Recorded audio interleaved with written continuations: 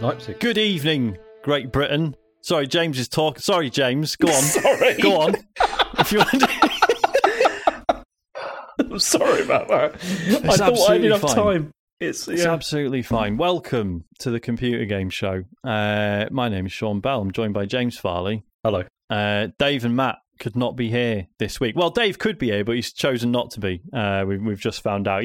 Dave goes on holiday tomorrow, but he wants to get an early night. And Matt is actually on holiday, I think. So that's valid. But Matt is still going to... We were just saying, just before we started the recording, we hope Matt is going to upload the podcast because none of the rest of us know how to do it. So instead of Matt and Dave, we've got Sarah Dyer. Hello. And Sean the Boat. Hello, hello. How's it going? Have you both had a nice Easter? Does Easter mean anything to either of you, spiritually or leisure-wise? Is it any significance other than time off? No, time off, and me and my partner got given an Easter egg that was like that big.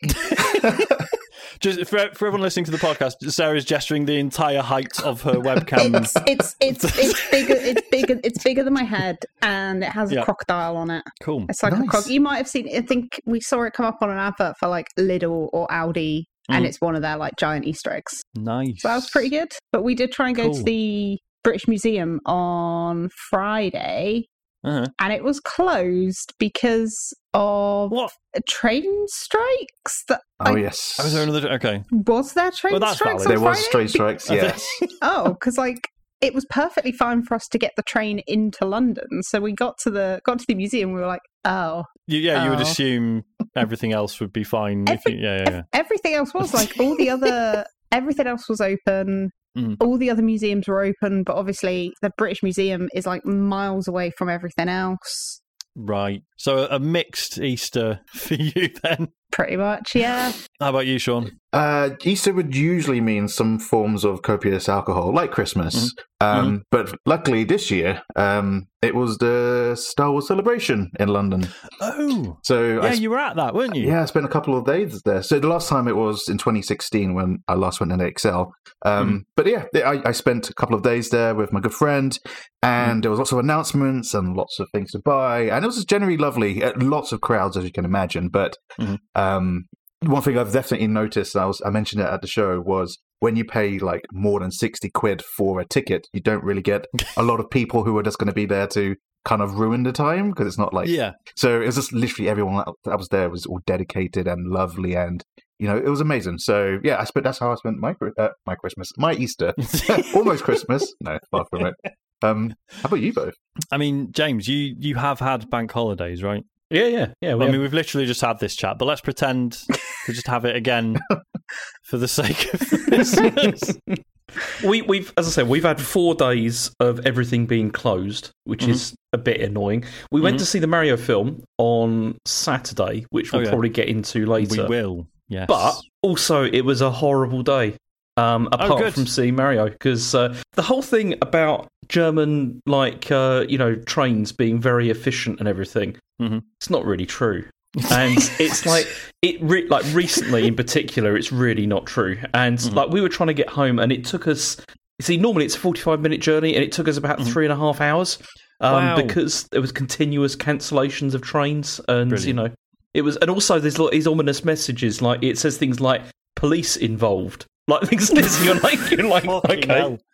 Wow. And then later on there was people on the line like this, and so it's like, hang on, no, I know, I thought it could be that, but it wasn't. I checked. Okay, it's no, it wasn't that. Okay. It's also because there was football supporters that were doing things. Doing things. Ominous things. Well, let's leave that. Just being silly little guys. But either way, it's not been very efficient recently, and a bit annoying. So it's still cheap, though, right? Yes, it's very cheap. Well, yeah, that's true. That's something. 45 euros for a month, but Wow. We should start the show by thanking our Patreon producers for this month. They are Aaron Patrick, the QuickBooks chap, Simon Nelson, Jack Oven, Moomin Biscuit, Trans Rights are Human Rights, Dave Ernsberger, Colin Brown, Gasman, Rocketman76, Grey Dragon Claw, Smooth Monkey, Don Whiskerando, Colin Smith, Richard Sawyer, John Tempelli, Jackie Sniper, Gordon Garrow, brackets Safe As Records, Sam Higton, Freelance Police, and Steve Garrett, the slow Kindle Bloke, they all went to patreon.com/TCGS and went full Nels. You can do that if you want. Or you can go one of the lower tiers and just get a bonus podcast or a bonus video thing. James, are we doing for your consideration this month? Yes, we are. Good, because I'm looking forward to it. I've got some suggestions that I want to run by you. Before, because I think I understand that there needs to be a level of quality control for this. But I think it may be a good idea if we have a look at it together. And maybe there doesn't need to be any. Quality control. It's I just don't want it to. Because I'm quite excited about this idea, and I don't want it to be a disaster. And isn't it funnier if it is a disaster though? But there's something really rubbish. But you can have a good disaster and a bad disaster. Okay, I don't want it to be a bad disaster. Yeah, fair enough. Johnster UK in the chat is saying they've been left off the full Nels list. I will have to investigate that separately, Johnster. I am sorry. Matt usually does this. So I am truly sorry if that is a genuine error. But yeah, and obviously, so we will also do a bonus podcast this month at some point. We haven't set a date yet. I'll probably talk about my bladder. If anyone's keen, anyone wants to pay money to hear about that. Probably not. I'm just going to set myself a reminder to cancel for this month then. Well, it's too late. You've already paid for this month, so you're getting it whether you like it or not. So. Got to listen to it now. Yep. But I'll also talk about getting a new puppy, so swings and roundabouts. Right, feedback. I mean, James, you weren't here last week. What did you make of it? I obviously enjoyed it. I thought it was a very good show. I know it was brilliant. I really enjoyed him being on. It was very good. I did have 2 points that I wanted to bring up. I mean, they're not even negative points or anything at all. I mean, there was one of the questions about whether who would like to go to space. That was the question. 100% I'd do that. Would you? 100% I'd be wanting to do that. Yeah. If I could leave this earth, I'd be very happy with doing that. I wouldn't care about the risks. It sounds like it's not about just going to space. It's more just getting the hell away from this planet for you. Exactly. I think, but no, not just that though. I mean, I've always been absolutely fascinated by space, and I'd love to go there. And if it meant risking my life within reasonable bounds, then I would definitely be up to doing that. I think. So if they could give you like a percentage chance of death or injury, what's the maximum you'd accept? I'd accept like 30 or 40%. Chance that it's gonna, my God, James is gonna die in space. But yeah, absolutely, I'd love to do it. I think it'd be brilliant. Just to get away from this. I think it'd be fun. Anyway, the other thing was that I was gutted actually last week to miss the show because of all the stuff around Jeff Keighley. I wanted to talk about him. You love Jeff Keighley. I do. I love Jeff. I think he's amazing. and so I was disappointed that I didn't get the chance to talk about that. But it's all right because David did a good job, so it's fine. But yeah, it's all good. Cool. Right. The listeners. So we've got Karen from camp. Who says, I know it's probably never going to happen, and I think I've said this before, but I really feel like everyone that isn't Dr. Boomstick should really go back and finish the Telltale The Walking Dead series. The final season is just so good, IMO, and as the captain of Canterbury once said, it evokes a combination of season 1 as well as Life is Strange season 2. I get that it's a lot, especially if you want to play all the episodes you missed in between the first and the final, but it's worth it. Bong. That's fair enough. James, anything to add? I mean, I'm never going to do this. I know you're not, but it's a shame because it is excellent. Like they are really, really good games, actually, and especially like the way that they ended the series off was fantastic. And I was going to say, and because that beat all the odds to finish on a high, right? Because what was the situation? So they got shut down like halfway through the season. Is that right? Yes. And then they managed to get enough people together to finish it off under a new publisher. Because it was Skydance, wasn't it? I think was it Skydance? Yes. Yeah, who took it over the whole thing, and then they, made it happen, and it was really good. Like as you said, like way better than you'd have expected considering the situation, and it was a really nice way to end the series as well. And it's just a shame because it does feel like one of those series whereby it was a big hit when it first came out. People loved it. Everyone was going on about Game of the Year and all that kind of stuff, and then it kind of had a bit of sort of missteps with the second series of it, but then which meant that people just kind of forgot about it and didn't bother. And for those of us that did, continue on with it, it was excellent, like really very good and very, very solid. By the end, it's I don't know. They're not even that long, Sean. If you've got nothing to do, It's easy. Was that final season the one that had a new protagonists in it? No, it still goes back to Clementine again. But then there are obviously quite a lot of cast changes and things that changed because of the story. But it was excellent. Cool. Michael says, hello, other Michael. Can we be civil unlike all these Stuart pricks? I really hope your speech goes well. Everyone is usually half cut by the time you do your speech, and they all know how difficult it is anyhow, so try not to worry. You'll nail it. Amazing show of solidarity between the Michaels, unlike the Stuarts. I mean, the thing about everyone being half cut, does that not embolden some people to speak up at wedding reception and be like, and start heckling? I think so, yeah. That's, that hasn't been my experience. Yeah. But yeah, I wonder if other Michael will actually write in and let us know how that went. It'd be interesting. Man, I remember a wedding I went to in China with this, and it was terrible because it went on all day, and also everyone, and like Chen wasn't there because she was back in the UK and I was there on my own, and I went to this wedding, and it was this guy who kept on dancing all the time and kept on shouting at me that he wanted to dance as well.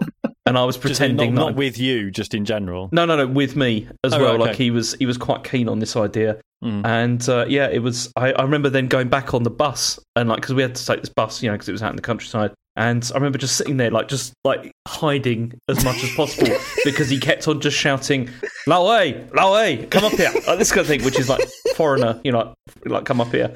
I was just pretending I didn't know who he was. It was very strange.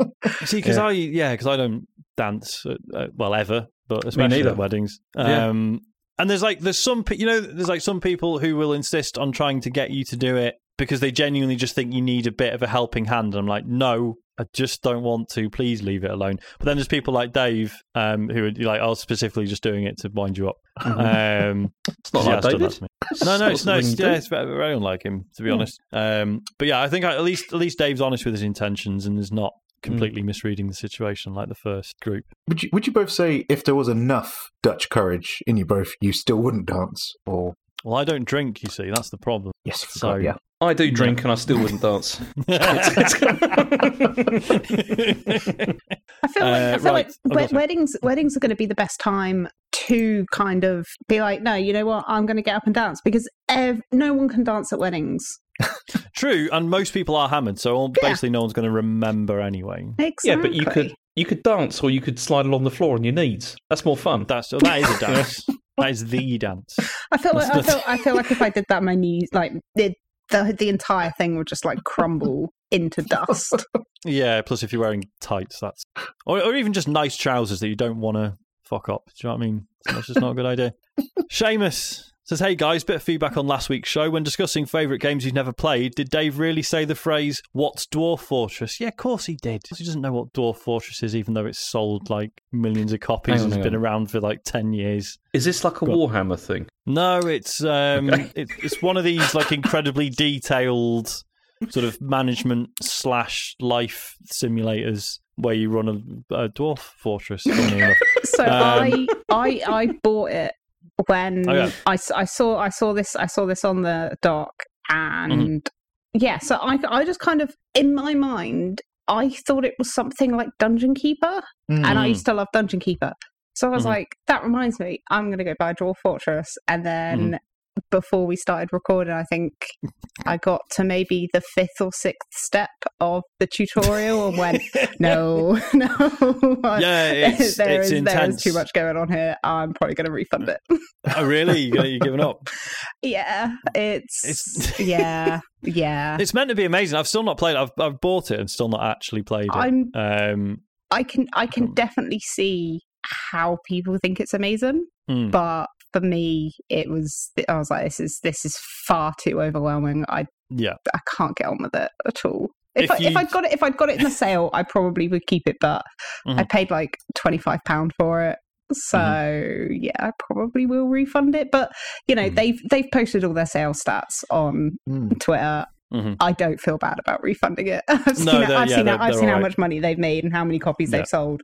One refund's not going to hurt them. It'll be fine. Yeah, it's kind of an amazing story because it's basically 2 guys that made it, right? And they've been sort of doing it in their spare time for like a decade, possibly longer. And then it finally got a Steam release like a couple of months back, and now they're multimillionaires. Yeah, fair play. I'm very happy for him. If you like the look of it, Sarah, but it seemed a bit much, have a look at RimWorld, because that's like a sort of sci-fi take on the same thing, and it's not quite as in depth. And it's just amazing at generating weird stories. I highly recommend it. I might just buy Dungeon Keeper again. Just play Dungeon Keeper instead. Yeah, always an option. Sorry, that's just giving me a weird flashback. The like bondage dungeons. Yes, that was a weird thing to see when I was like 12. Dungeon Keeper, yeah, with the dominatrix and the torture rooms. Yeah, but it was a good thing, right? Didn't it like make your units stronger by getting tortured or something? Yeah, well, you used to have some units that used to go in there for fun, but it was used as a room to take the good guys to kind of break their morale or something like that. But you used to have your own units go in there for fun. Yes. And that was very difficult to try and work out why. Yeah, because they're demons, so they enjoy the things that the good people wouldn't enjoy. Yes. This is a Molyneux thing, right? Yeah, this was a Molyneux game, yeah. Did he work on the second one? I can't remember. He definitely worked on the first one. Yeah. Anyway, Living It listener just says, I fucking love Einel. That is all. Correct opinion. I don't know, James, I don't know if you had the same thing, because the first time Einel was on, it was me that missed it, and I was like, and I think I said on the show, like, listening back to it, I was just absolutely gutted that I wasn't there for it. Did you have the same? Did you have FOMO listening to it? Of course, and then you get the whole, I could just be replaced, like, really easily. I mean, there's two things. One is, like, he's an amazing presence on the show anyway, and the other thing is, for anyone who watched the video version, I think he might have emboldened me to try putting my hood up over my headphones. I've always assumed that's just not done, and then I saw him do it, and he looked really cool. So I might copy him. The last bit of feedback we have comes from Major Tim Peake. He says, "Hi lads, Major Tim Peake here. Long time / first time, etc. As someone who spent time on the International Space Station, I'd just like to let you know that it's actually incredibly similar to the VR version. Motion sickness is a real problem in space. If you start feeling a bit green, you risk making a mess all over the space floor, the space walls, the space ceiling, and in every space nook and space cranny. And with only one space mop on board, you really want to avoid that. To get around being reacquainted with our astronaut lunches in zero-G, we undergo months of training to quickly warp between one spot and another. I'll tell you though, it's a difficult habit to break once we're back on old Mama Earth. The other day I was in B&Q and instinctively went to zip up to a high shelf, completely forgot gravity was a thing, and ended up with copper pipe fittings all over the place." I mean, thanks, Major Peake, for sending that in. Yeah. That was obviously in response to, was it Dave and I were talking about? Yeah, so he was getting really motion sick playing that International Space Station sim, which I've still not tried. But yeah, so it's good to get that from Major Tim Peake himself. I mean, couldn't possibly not be him. I was suspicious about this. I just did a Wikipedia search for the name, and he is still a major. So I think this is legit. They got and it couldn't possibly be that whoever sent this in just Googled it themselves. Well, I mean, to back up that it is actually him. So there's kind of arguments for and against within like the statement. So it's like about forgetting gravity's a thing. Like there are loads of videos of astronauts, because obviously when you're in space, you can just like, if you've got like a cup or a pen or something, and you can just let it go and then like pick it out of the air, I guess. Yeah. And then just carry it. But like when they get back onto Earth, there's clips of like they'll just be like doing something with a pen, and then they'll just like let go of drop it. And and it'll drop. But then the whole thing must look so rude. Yeah. I don't need this. Drop it. It's amazing. But then the whole thing about throwing up all over everywhere. If you throw up, won't it just float? I don't know. Yeah, I guess it would. It'd be like a ball. Well, I guess it'd be like a stream. It would, yeah. In a direction as well. And Major Peake, if you're still listening, if you could write in and tell us what sick is like. Yeah, please explain to us the physics of vomit in space. Because obviously we've all seen them like messing around with like water, right? So it's like a little blob, and you can just like suck it up. So is sick in space the opposite of that? Yeah, because surely while it's floating around in like the book, you could like, I don't know, get like a carrier bag and like Yeah, I'm just thinking because of obviously the force with which it comes out. Does that mean it's just going to be loads of blobs going everywhere rather than like one? You need like a net to catch it. Go on, James. Sorry. I think this is him because he has done PR work for B&Q. So you are kidding me. I just googled Tim Peake B&Q. Right, well, that makes sense. It's definitely him then. That's like it's definitely him. And also, if we're talking about space physics, you should probably take the word of someone who's actually been there over me, who's just watched some TikToks. Space TikTok. I think it's a completely legitimate source of information. I wouldn't ever question that. That's it for feedback. If you want to leave us feedback, go to tcgs.co/Dear TCGS. James, what's going on in the world? All sorts. Go on. It's going on in the world. I've seen the first story and I cannot wait to discuss it. I mean, I saw this story and I thought this has got to be the lead. Like, this has got to be the lead story for this. So, Phil Harrison has left Google. So we know this because he's updated his LinkedIn profile. And he says that he's not at Google anymore, but he hasn't said where he's going next. This is the weird thing, though, right? Because Business Insider said that he'd left in January, but his LinkedIn says that it was in April. So there's something, something going on there. Yeah, blimey. Maybe he just didn't change the date. Maybe Phil's not very good at LinkedIn and didn't realise that you could actually change the date of when you've left to like backdate it. I mean, if he was good at LinkedIn, it'd be the first thing he's provably good at. Yeah, exactly. That's exactly what I was going to say. Or he could just be on gardening leave for 3 months and that ties up. That's true. Yeah. That's the most reasonable explanation. Or he could just not give a shit and he'll be like January, April. Yeah. Who cares? Time is meaningless to Phil Harrison. Where is he going next? That's the thing. And it's got to be something to do with crypto or NFT, doesn't it? Oh, no. Well, good, because he'll bring it down from the inside. I mean, it's already... I'd say it's already fallen pretty badly. True. Yeah, because what Phil Harrison does is he only joins companies that, like, all they really need to do is just kind of keep ticking over and just make the obvious choices and they'll probably succeed. And he somehow manages to get that wrong. So for those, I don't know if have we talked about Phil Harrison much on the show before? We probably have. We've mentioned him, yeah. It's, I don't know him, but I kind of despise him because he kind of typifies like everything he works on turns to shit, right? I don't think that's entirely fair. He was at PlayStation for 16 years. And there was the ducks and all sorts during that time. Yeah, but sales-wise, PS3. Yeah.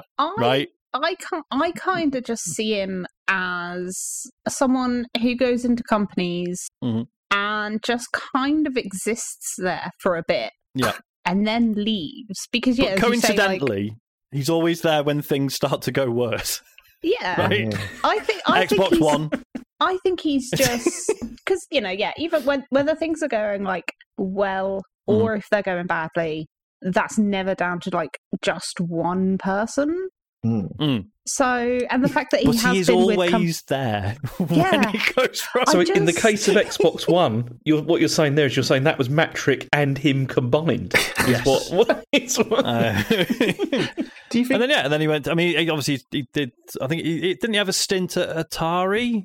Yes. When they were publishing stuff. They did that Alone in the Dark remake that no one liked. And then he was at Stadia, and we know how that played out. He just winds me up because he seems like he's one of those figures who just goes from failure to failure to failure and just keeps getting hired by people, and it winds me up really badly. I got a question. Do you think he's actually headhunted by these companies, or he's applying? Because someone in recruitment must see his application come through and be like, he's got a bad track record. Whereas if he's being headhunted, someone is probably trying to sabotage their own company from the inside. So it's one of the two. Someone should see it coming and listen to their community managers and be like, this guy's bad news. Or someone just isn't in touch with stuff. Or he's got dirt on people. That would make a lot of sense. Oh, jeez, don't think of that one. He's got a network of spies. I mean, when you're at like Phil Harrison level career wise, like how do you apply for a job? You don't see it on Reed. He might have seen it. No. Look, we already know that he's using LinkedIn. Maybe he saw it on there. That's true, yeah. I can't imagine someone at his level being like, "Oh man, I need to update my CV now." Can I get opening Word and be like, "Oh, try change that." Left stage. You're in January, April, who knows? Asking people, what did I do? Tries moving things down a bit to add in a couple new lines of like whatever he's doing now, and it just breaks the formatting of the entire thing. So then he just has to start again and just copying and pasting everything over. Or does he have Does he have a PA? Then he uploads it, and then he's got to fill out all the information again. He tries to save it as a PDF, and it fucks up all the formatting again. And it just then he realises he should have used tables to organise everything. That's so true. Neat. I started doing that very recently, and I will never do another CV without him. I know what's happened. He's been at Google all this time. He hasn't got Microsoft Office anymore. He's been using Google Docs, but he forgot his CV is in Word format, and he's tried to upload it, and it's just an absolute mess. He's going to be at this for ages. Or it's all saved in his work Google account. It's all saved in his work Google Drive that he can't get into anymore. I can just picture him uploading one of those Twitter updates to your bios, like deleting where you last were, and then everyone in the newcomers getting anxiety, like, please don't put my company name. Best of luck to him, I guess. I mean, it's no surprise that he's left, right? Well, no, there's nothing left to be the head of anymore, is there? No, there isn't. But so what has he been doing? He's been the head of Stadia. Yeah. Oh no, wait, Time has basically just turned into mush. Stadia shut down in January, didn't it? Yeah, it did. Yeah. Yes. For some reason, I thought it's been shut down way longer, and he's only. Same. It's felt like that, but yeah. Anyway, should move on. What's the next? Too story? Soon. So anyway, the Super Mario Brothers movie has done very well at the box office, and so according to Hollywood Reporter, it's made 195 million in its first 5-day opening period in the US, and it's the second best launch of all time for an animated film in the US, behind The Incredibles 2. Oh wow! Yeah, blimey, The Incredibles 2. That was the it did very well in the US. Watermark. All right, fine. I mean, should we get into it, James? We could. I mean, I went to see this, and I read all like the reviews, which are obviously not very glowing. But then, as this article says, this is from Video Games Chronicle, like VGC. They said amongst professional critics, it's got like 56% on Rotten Tomatoes. But then, according to people that have gone to see it, it's at 96%. Sort of approval rating. So there is like a bit of a division there between that and I don't know. But Sarah and Sean, have you seen it? Not yet. The only film it seems like every couple of weeks something new that I really want to see at the cinema is coming out, and the only thing I've actually gone to see is John Wick. Oh, I want to see that. Amazing. But yeah, I saw it on Wednesday at launch over here. How did you? Because a big part of it for James and I is that we saw it with our kids. Yep, and that was a big source of enjoyment. Yeah, but I wasn't sure how it would play without a child being there. I saw your tweet about it's greater if you have kids. Yeah. So I went with my good friend and his 2 kids, and the cinema was completely filled with families. And I have to agree with your point, Sean, as well as I saw Matt point out something similar. I just came so as Sarah mentioned, there's something every 2 weeks. So I came from seeing John Wick 4, which was mind-blowing, and then the Dungeons and Dragons film, which was also amazing. But this film, it's definitely for kids. Like, I think as adults, the writing could have been tighter. It was scary how many times the word "Mamma Mia" was mentioned in it. I was like, it's very good for fan service. It was wonderful. It was the most beautiful film I've seen in a long time, and the music was probably my highlight. But it didn't do it. It didn't do it. It didn't. I don't know. I think the reason why I didn't enjoy it as much as I could have is because it probably wasn't aimed for someone like. And I got all of the references. It was lovely. It was beautiful, but coming off the previous 2 films I saw, I just wished the story was that, even if it had more innuendo, or how what Shrek had, where it had something for adults and then stuff for the kids, like the perfect balance. And it as an origins kind of film, I don't think I really needed it as a Mario film. I mean, it's still beautiful. And other 3 films, that was probably not my cup of tea, but it was fun. And the kids, they all loved it anyway. So it goes to show maybe it was for a younger audience there. It's like the thing that bothers me is like a lot of the response to the criticism has been like, but it's a kids film, and it's like, but kids films are really good now and have been for like 10 years. I think, at least I think ever since the Lego Movie. Yes. I think that was I'd say that was probably the first sort of kids film based on another thing that shouldn't have worked. Yeah, like it's a film about toys, but not only is it funny, but it actually has like something to say. There is a message that is relevant to kids and adults. It's like, the whole thing about like, don't be a dick about building everything properly and keeping it pristine and all that stuff. But it's like directly critical of like the way Lego's gone in the last few decades, right? So and in comparison to something like Super Mario Brothers movie, it like just felt quite flat for me. It was a series of things that I enjoyed looking at and hearing, but it said nothing. Like there was absolutely no hook really to this film. I would say, anything that would, and as you said, there are children's films can be significantly better than this. Like they really, it's missing. It was missing a lot, like in terms of character and plotting and all that kind of stuff. But I mean, I enjoyed watching it because it was fun to see, all the characters in those sort of, in the environments that we've all seen and everything.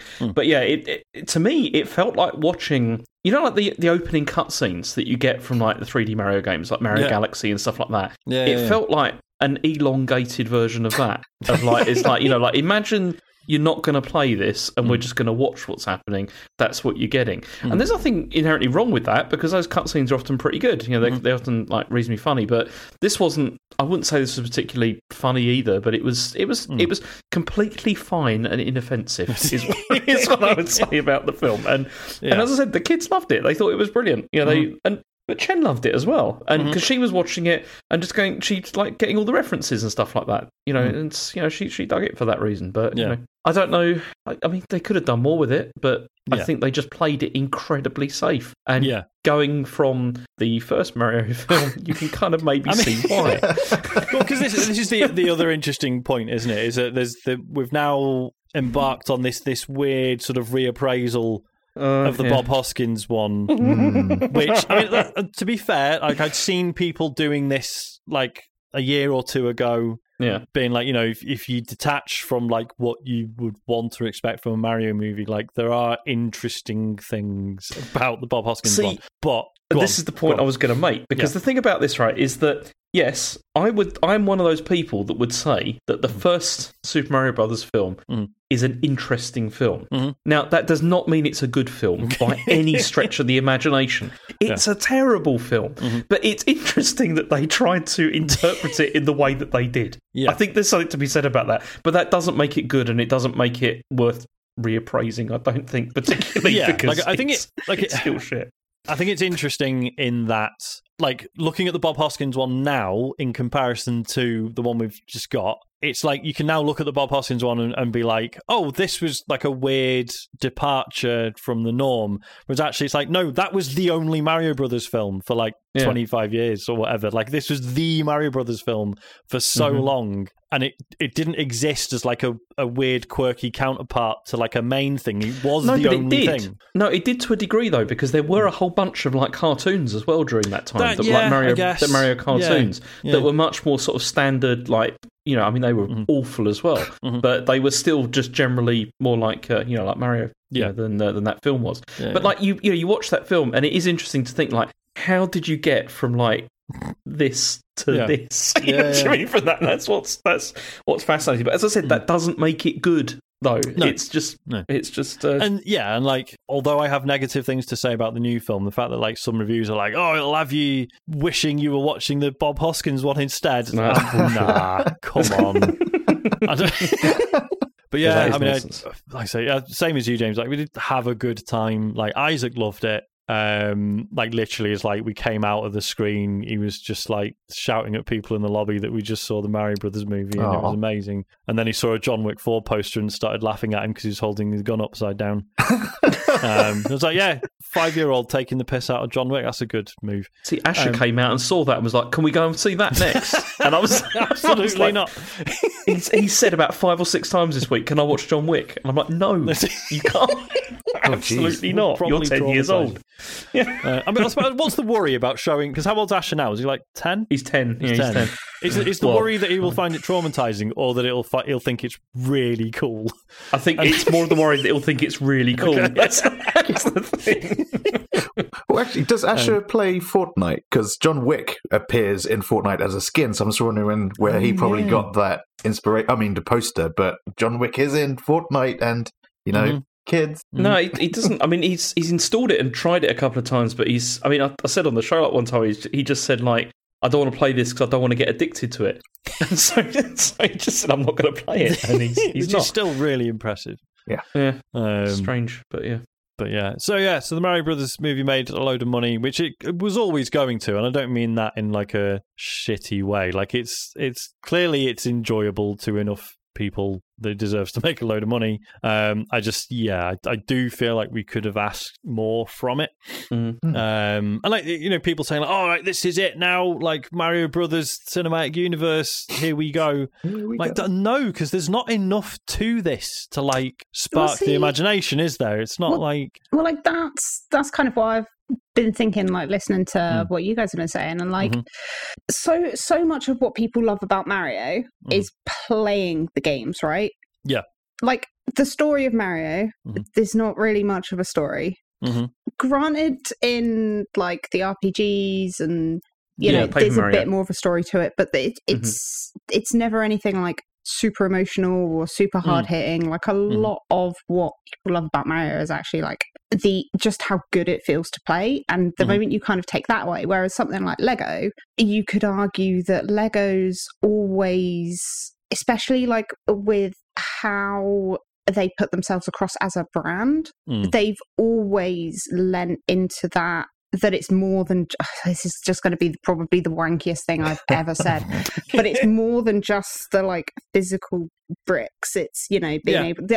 It makes me think of that advert, the like A4 size advert that they had running in like the 70s of a really kind of like tomboyish looking girl, and I can't remember what the tagline was, but it was kind of something along the lines of, she can be whoever she wants to be because she's playing with Lego and she can build whatever she wants. So that so easily lends itself to the story that was told in the Lego movie, whereas like with Mario, like, oh, they gotta go defeat Bowser. What else? Unless they did go weird and meta and did something kind of fourth wall breaking-y like they did in the Lego movie. I don't really know what. You see, that's what they could have done if they'd have followed like Paper Mario or something like that, because those games do that. Like they do like all the breaking the fourth wall and all that kind of stuff, and and it's. But the trouble is that it wouldn't. The character of Mario in those games is not very vocal, doesn't say anything really much, and is kind of just. It's the characters around him that are interesting and that you bounce off. But you see, I'd have the same problem with this. I was thinking about this: if they're going to do a Zelda film, which I'm almost certainly they're going to at some point, if they treat that in the same way they've treated this, that will also be not very good, I don't think. Because if you think of something like like Ocarina of Time, like you think of it's got a reasonable story, but it's not an amazing like character driven story. Do you know what I mean? It's more about the journey that you're on than the people you meet or anything. Really, there's not. It's not very, very engaging. So that's what worries me about this, is they're just going to continue adapting them in such a sort of basic way. That's a problem. I mean, even if you take something like Metroid, which could be fantastic for like a film experience because of the atmosphere and all that kind of thing. Again, there's not much there really. You'd have to build off it. I mean, So with Zelda, the problem for me personally with Zelda is, I think you can still find it on YouTube. Someone did Ocarina of Time if it was made by Ghibli, and it's essentially the opening, like when you first load the game up before it cuts to like the press start screen. Basically someone made that entire little section in the style of like a Studio Ghibli anime, and it's one of the most beautiful things I've ever seen. Cool. And if a Zelda film is made and it's not that, it's going to be terrible. Basically a full version of that short film is the only way I would be happy with a Zelda film. I do think though with Metroid, I think that could work, even like the silent protagonist. Excuse me, because like we just mentioned about like John Wick. How many lines does he actually have in That's the new film? In all the films, like he has so few lines, so that could kind of work if you just went real heavy on the atmosphere and the tension, and then break it up with some really, really, really cool sort of action fight scenes where she's blasting loads of aliens and stuff. I think that could work if you had the right team behind it. But yeah, Zelda, I would be happy if that was never made into a film. It will be. I mean, you could. I mean, like lots of like with Metroid, you're right though. Like if you had lots of like visual storytelling as well, like, rather than having to have characters explaining things, it could work. Which again would be fitting with the games as well. Not that they're not like Dark Souls, right? They're not like full of like lore and little, clues and stuff. But yeah, it's about the experience of it and like I say, there's very little explicit story. But it's just the feeling you get from it, the weird sort of isolation and exploration of it. I don't know. Okay, should we move on? Yes. Because Miyamoto doesn't like making mobile games. Does he not? No. He's not a huge fan. Okay. So he was speaking to, I think it was to Variety earlier in the week or last week, and he was talking about the difficulties they had in creating Mario Run. And so he said it's challenging to determine what a Mario game for mobile should be. And he said this is primarily obviously because of the difference in controls between console and mobile games. But he said the intuitiveness of the control is part of the gaming experience. That is why I played the role of director for Super Mario Run, to be able to translate that Nintendo hardware experience of a far more complex system like the Switch to a more generic mobile phone. We tried to define what is the gameplay, what is the method, and define what devices we go on. And so he also said that basically mobile is very unlikely to be a primary focus for Mario games like going forward. It does feel like this was something where he was told you've got to make a mobile game and was just like, I don't want to. I still thought it was quite good, Mario Run. I had a good time with it when it first came out. Was Run the one that had one button, which was just jump? And it yes. That was that was Mario Run. I never really got into it.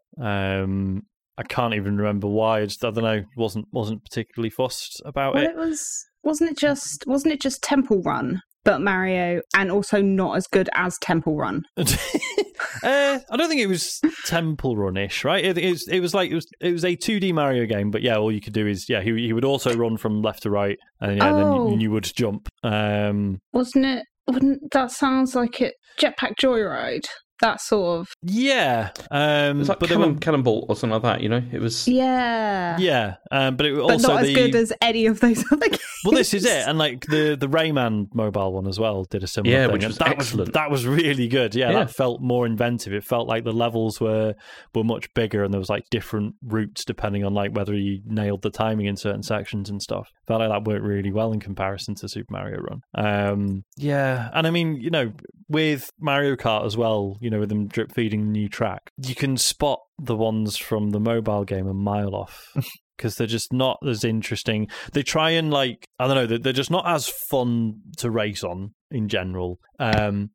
And it's like they try and make up for that with the fact that, there's loads of routes where, there's, loads of pathways that cross over with each other. So there'll be, by sort of lap 3, some, carts are being routed through, in one direction while some are still driving in the other direction. And I don't know, it's, when it first happens, you're like, oh, wow, that's really cool. And then after a bit, it's just sort of meaningless or confusing or rubbish. So it's when they announced that some of those tracks were going to be in Mario Kart 8, I was like, cool, because I've never really played the mobile one because I tried it for a bit and didn't like it. But fine if those tracks are getting like a new lease of life in a game that I do like. But yeah, even now I'm like, oh god, it's one of the mobile ones.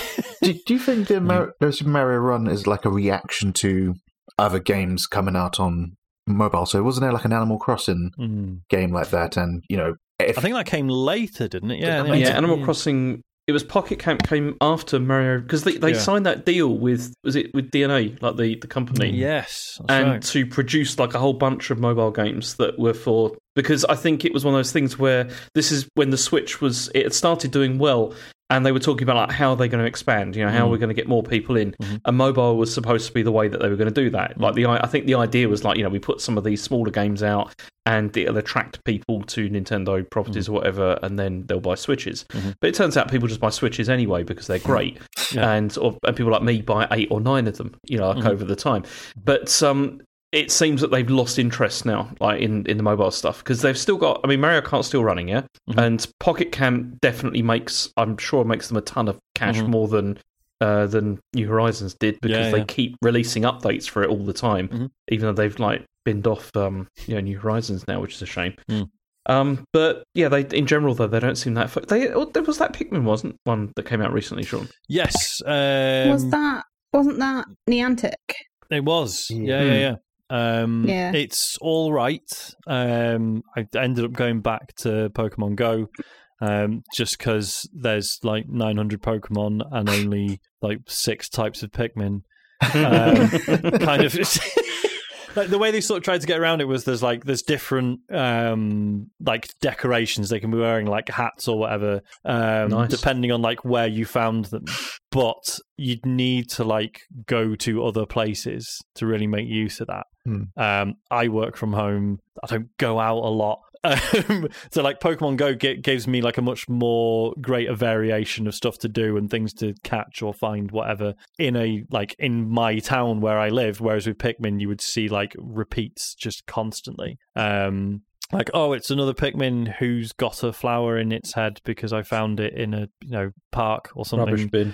Or rubbish. Yeah, you find ones with rubbish on them because you found them just like on the street or whatever. But yeah, I don't know. It was quite cool for a bit, and then, but yeah. Do you ever get like a Pikmin with like dog shit on it and stuff? No dog shit, sadly. Or like a Pikmin that's got like gammy feet and like half its toes missing. No, okay. Anyway,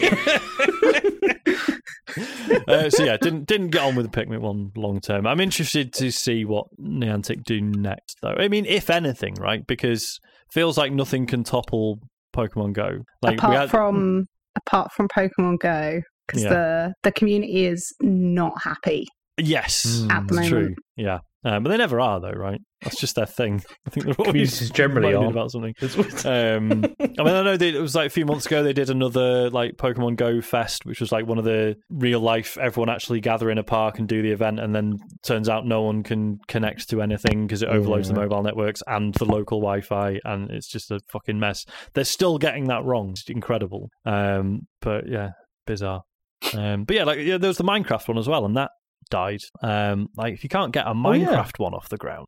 There was a Harry Potter one as well. I remember that one. Oh, that's right. Yeah, that's Niantic as well, right? Oh, maybe. I think it is. No. Well, no, didn't Niantic do a Jurassic World one as well? Did they? Oh god, right, okay.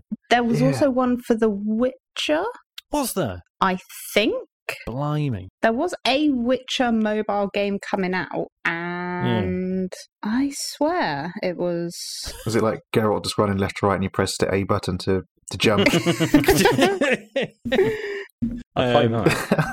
Sorry, Grey Dragon Claw in the chat is saying there's a Ghostbusters one as well. I need to play more of these because these sound really good.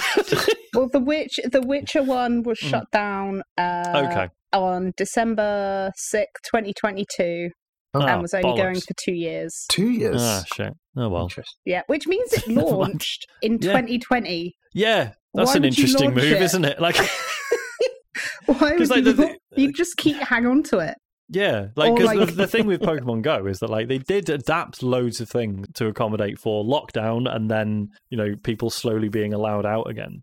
But yeah, to actually launch one of these in 2020 seems apparently it was announced in August 2020 and came out in July 2021. Okay, wow. So bad, right? So basically a year and a half. Killed it. God, what a shame. Yeah.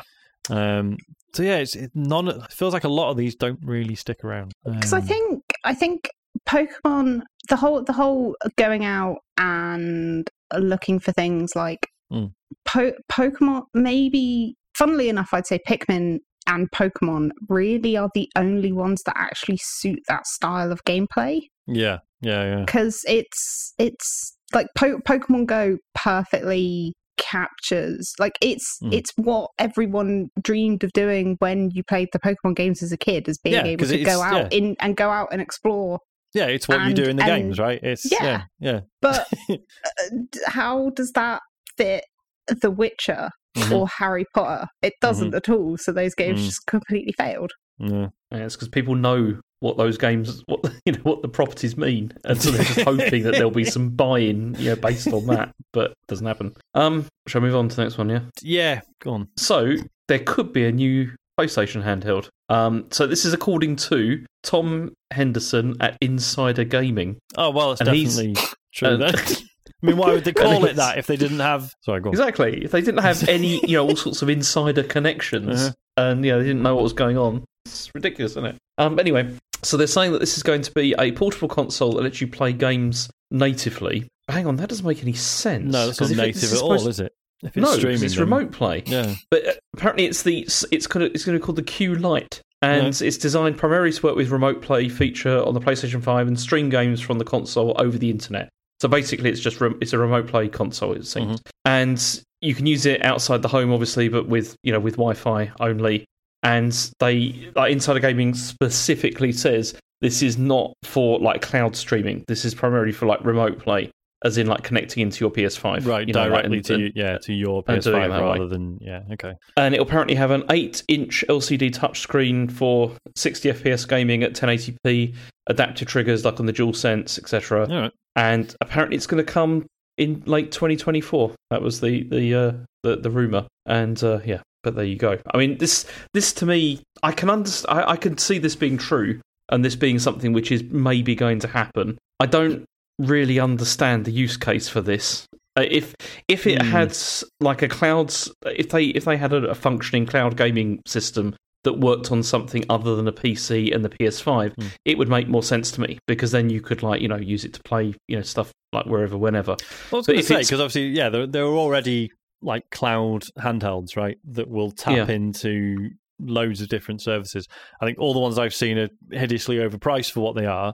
But I can see the point. But a device that's no, it works with this one, well, not even one service, one piece of hardware that you have to have in your house. I can see why people would use it. I just think that's too restrictive to buy a device for. Yeah, because surely unless it takes a SIM card and you can connect it to 5G. But even then, is that ever going to be a good experience to use it? No. Well, that's the thing. To be honest, on 5G. So when in my old house, not where I am now, in my old house, our entire internet connection was just a 5G hub. That's right. Yeah. And I could get I could stream. I could live stream to YouTube playing Stadia. That's how good it was. Okay. And so I think that would be completely fine. But then it's even if it doesn't come with it, it's fine. Just tether it to your phone. But unless you have reliable 5G, surely it's going to play ass, because we all know how bad public Wi-Fi is. It's just going to be terrible. So I feel like the only way it's going to play really well is in your house, where your PlayStation 5 is. Yeah, but then there is a use case for that, though, because I used a Backbone controller with my phone quite frequently. When the kids or whatever are using the TV and I want to play some games, then I use it for that. There is a use case for it. Oh yeah. But also, even in your own home, the connection is still not perfect for this. It's still, I mean, every single time that I play, usually about every, 45 minutes or whatever, you'll get the connection's got a problem, like, thing. And it only get, like, stuttering for, like, a few seconds, but it's enough that you're just like, oh, that's a bit irritating, but it doesn't really matter that much. But then, like you said, like, with if you're using 5G, if this had, like, a way that you can connect it with 5G, that's great if you're in a single location and you're not moving about. But if you're on a train, for example, and you're trying to use, there's no way that that's going to work. It's or like using like train Wi-Fi or whatever like that if the trains are running. It's not that great. That kind of, and we should just say, James, that was a dig at German trains being rubbish, not the strikes, right? It was, yes, yeah. It was that was a specifically Deutsche Bahn related thing. But the whole. I'm just gonna shift a little bit. The whole sort of use case of using it at home, like if someone else wants the TV or whatever. To be honest, because also as well as I've seen the leaks and I've seen the look of it, and it looks like a DualSense controller that someone split in two and spread open and whacked a screen in the middle. If that is what it's going to look like, it looks really nice. And I mean, I do like the idea of having that sort of dedicated handheld that I can just pick up and carry on playing what I would have been playing on PS5. Like, that's really cool. So I feel like if the price was right, I would be interested just to have it in my house for when, someone else wants to watch something on TV or play something on Xbox or whatever. But for me, the price for that, and like I say, it's got to be we're talking like £100. Yeah, and this is what was baffled me is that like that the Logitech Cloud handheld that's like £300 or something. It's like you may as well get a Steam Deck, like something that can actually run games itself rather than just streaming them. The pricing has been wild, and you can sideload access to all the cloud services on the Steam Deck anyway. Yeah, exactly. So, and you see, the thing is, this would make a lot more sense for me if it was like connecting to like a PlayStation Cloud, like cloud gaming kind of thing, without having to use the PS5, because it's really strange the position Sony are in with this, because it reminds me a bit of Apple and how they were with the when the first iPods like started coming out, and they were like trying to connect everything of being like, you need to have a Mac to use this. You need to have like, you need to be able to connect it to like the Mac was like supposed to be like the Halo device kind of thing, that everything was like connected in through that, and then that was your sort of center of your world. But then they like realized over time that, well, that's not really how people live. It's not like that. And so this feels similar to me, in the sense of, it's like they're basing everything around the PS5, which I can understand why, because they're trying to push that as a machine, but it's also not entirely convenient, I think, for remote gaming in particular.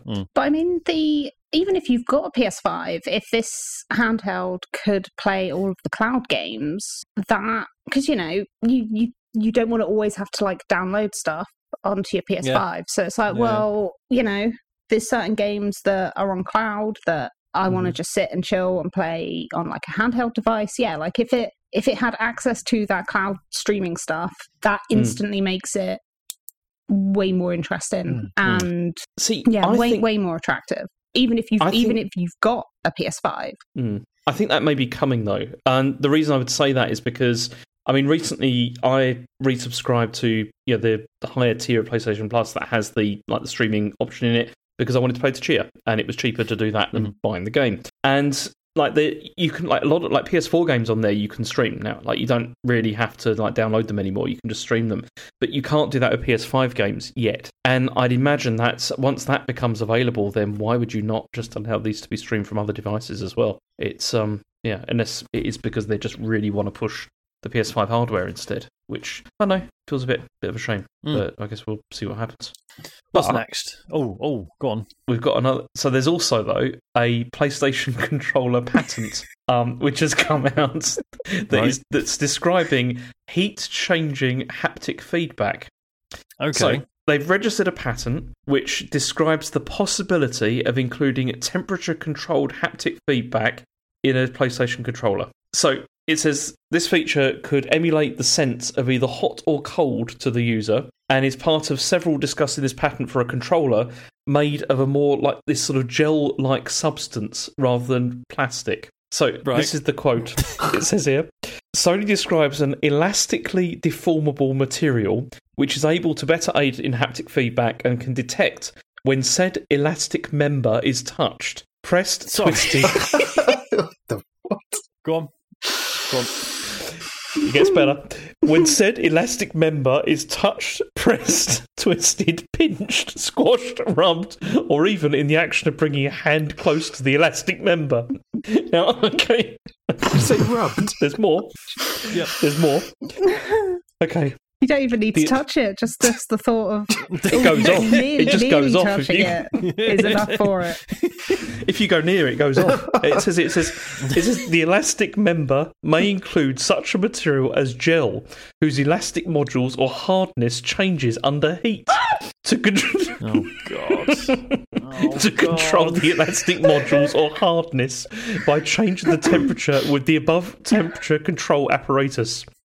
The temperature control apparatus may be controlled such as that the larger the amount of deformation, the higher the temperature becomes. This allows the user to feel the temperature change according to the deformation. Well, yeah. So there you go. It likes it when you treat it a little bit rough. It likes it if you press it, twist it, pinch it, squash it, rub it. Or Sony, if you want to just make a dildo, that's fine. It's okay. You don't have to pretend. It's not that. It's an elastic member, Sean. It's an elastic member. See, when you started this story, I was thinking, oh, why? Because we all know that companies just come up with mad shit and patent it. Yeah, just in case. So it's a complete non-news story, but it went directions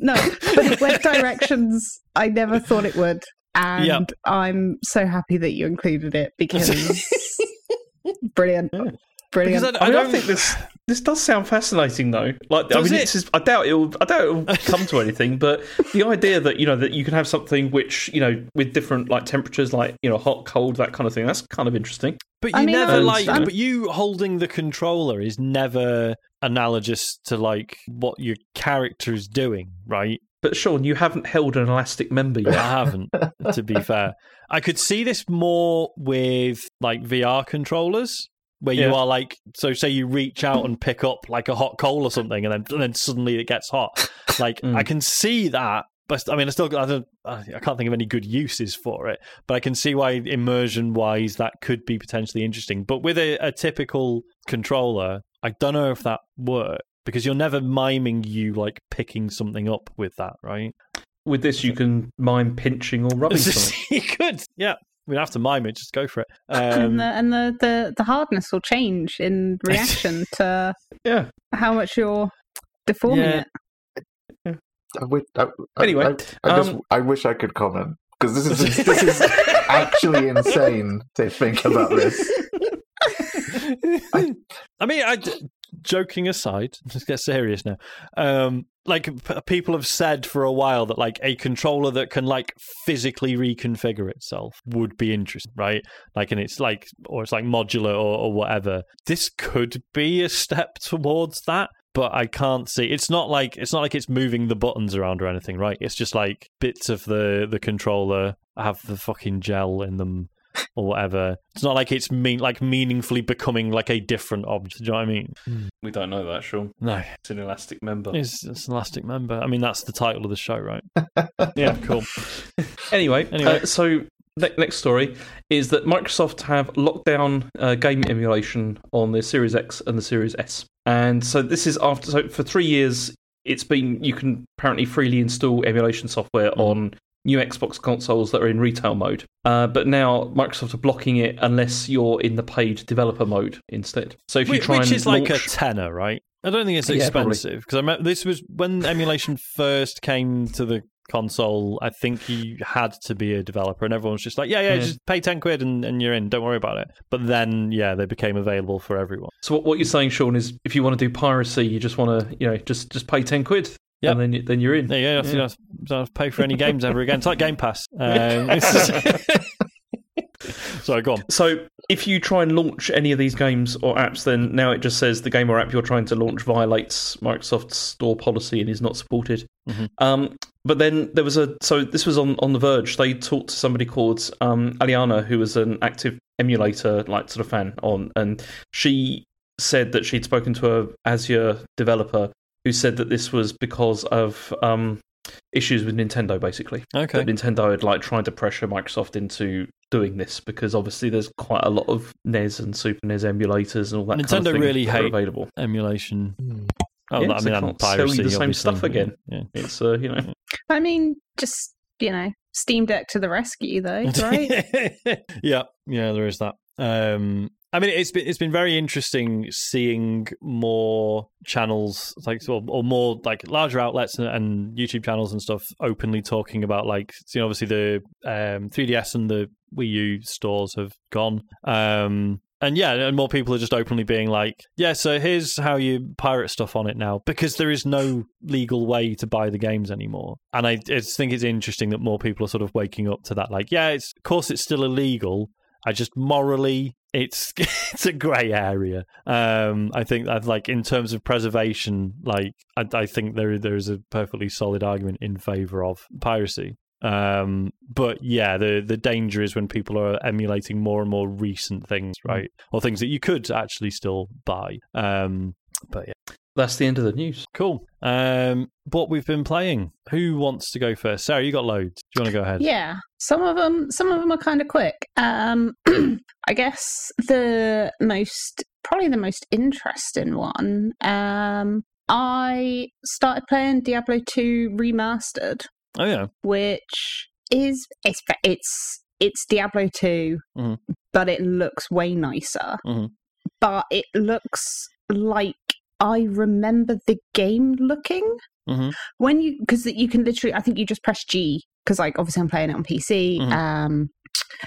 You hit G and it puts it back into the original graphics mode, and I'm like, oh no, this game really was that ugly. Because Diablo 2's super old, right? When did it come out? Yeah. I want to say 99. Oh, was it late night? Because I was thinking early noughties, but yeah, you're probably right. Oh, maybe between I'd say between 99 and maybe 2002, something like that.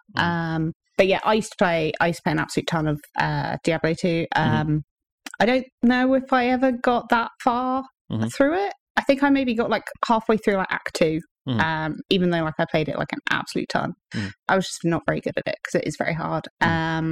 And yeah, I mean, apparently they've done a lot of stuff in the background to make it a lot more stable, particularly playing it online. But it really does just play exactly like you remember Diablo 2 playing, which if you've played Diablo 3 since, or the Diablo 4 beta, you're like, oh no, this is bad. This isn't very good to play now. But I mean, yeah, graphically, what they've done with it is really cool. And if you do want that kind of authentic remaster, it's great.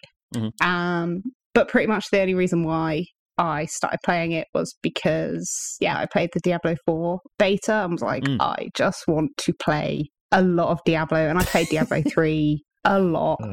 So you got right into the mobile one as well, right? Yes, yeah. I got far too into Diablo and probably put more money into it than I should have, because it's been discussed a million times, but the monetization of Diablo Immortal is horrendous, but the game itself is just a brilliant adaptation of Diablo 4 mobiles. But Diablo 4 that game is going to ruin my life come June. Because I played the beta as well. I thought it was fine, but and this is, please tell me why I am wrong, because I definitely am. But to me, it felt like Diablo's still the sort of base template for a very addictive RPG where the numbers go up. But I feel like that template has since been applied to things like Destiny, right? Which to me is a very fun first-person shooter with the cool RPG stuff on top of that.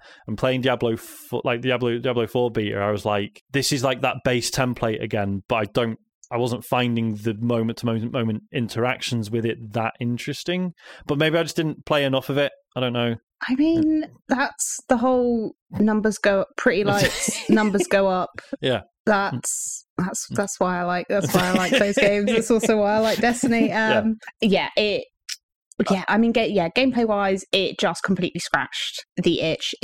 I'm sure there are people who have put thousands and thousands of hours into all of the Diablos over the years and done, silly amounts of like Paragon levels and ladder characters and build crafting and everything. I'm sure they will go into a ton of detail about the character classes and the combat and whether it's good or bad. I don't care.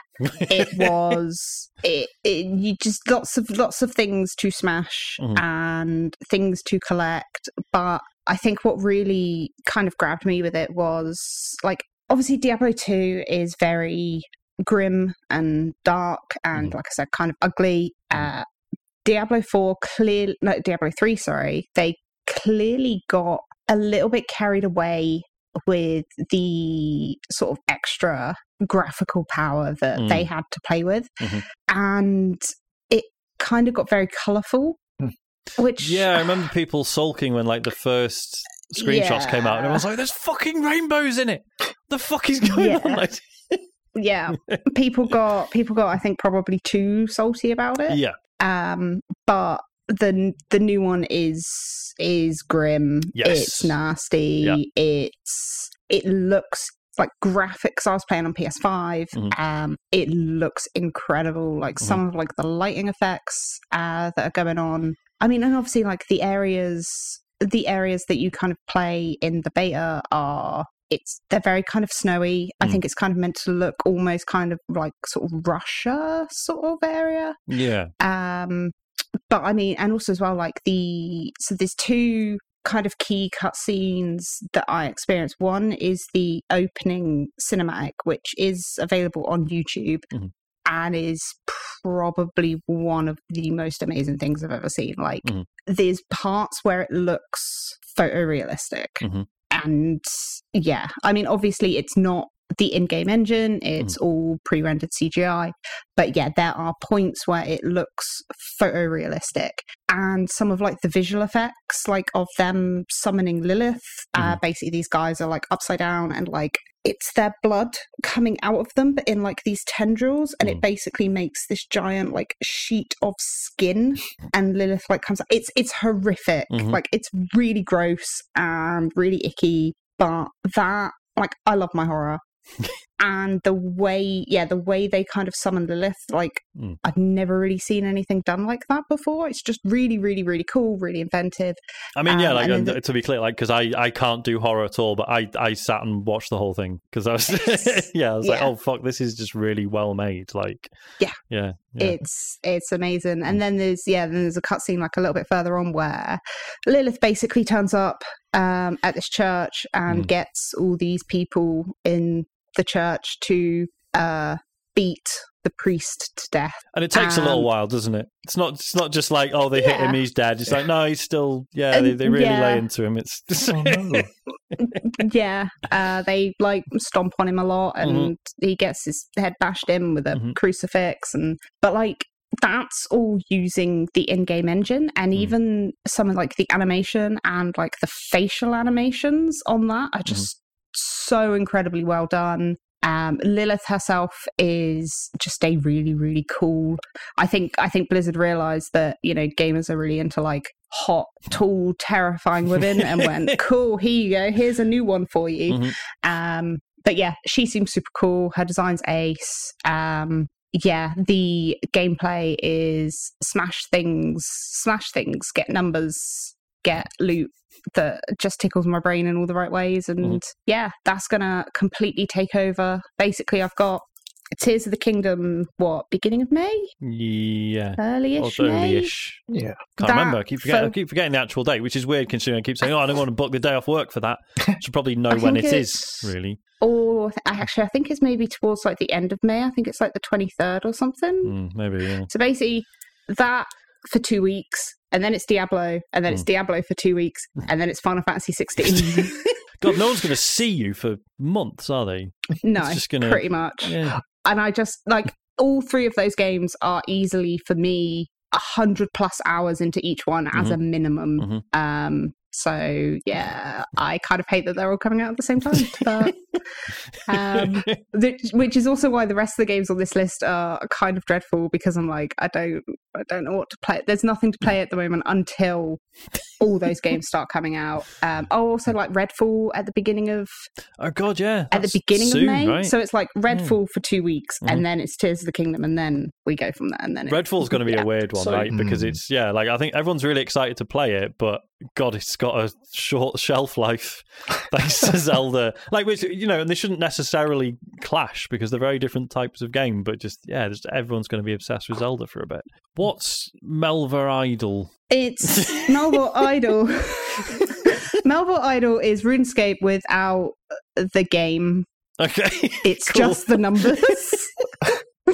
So amazing.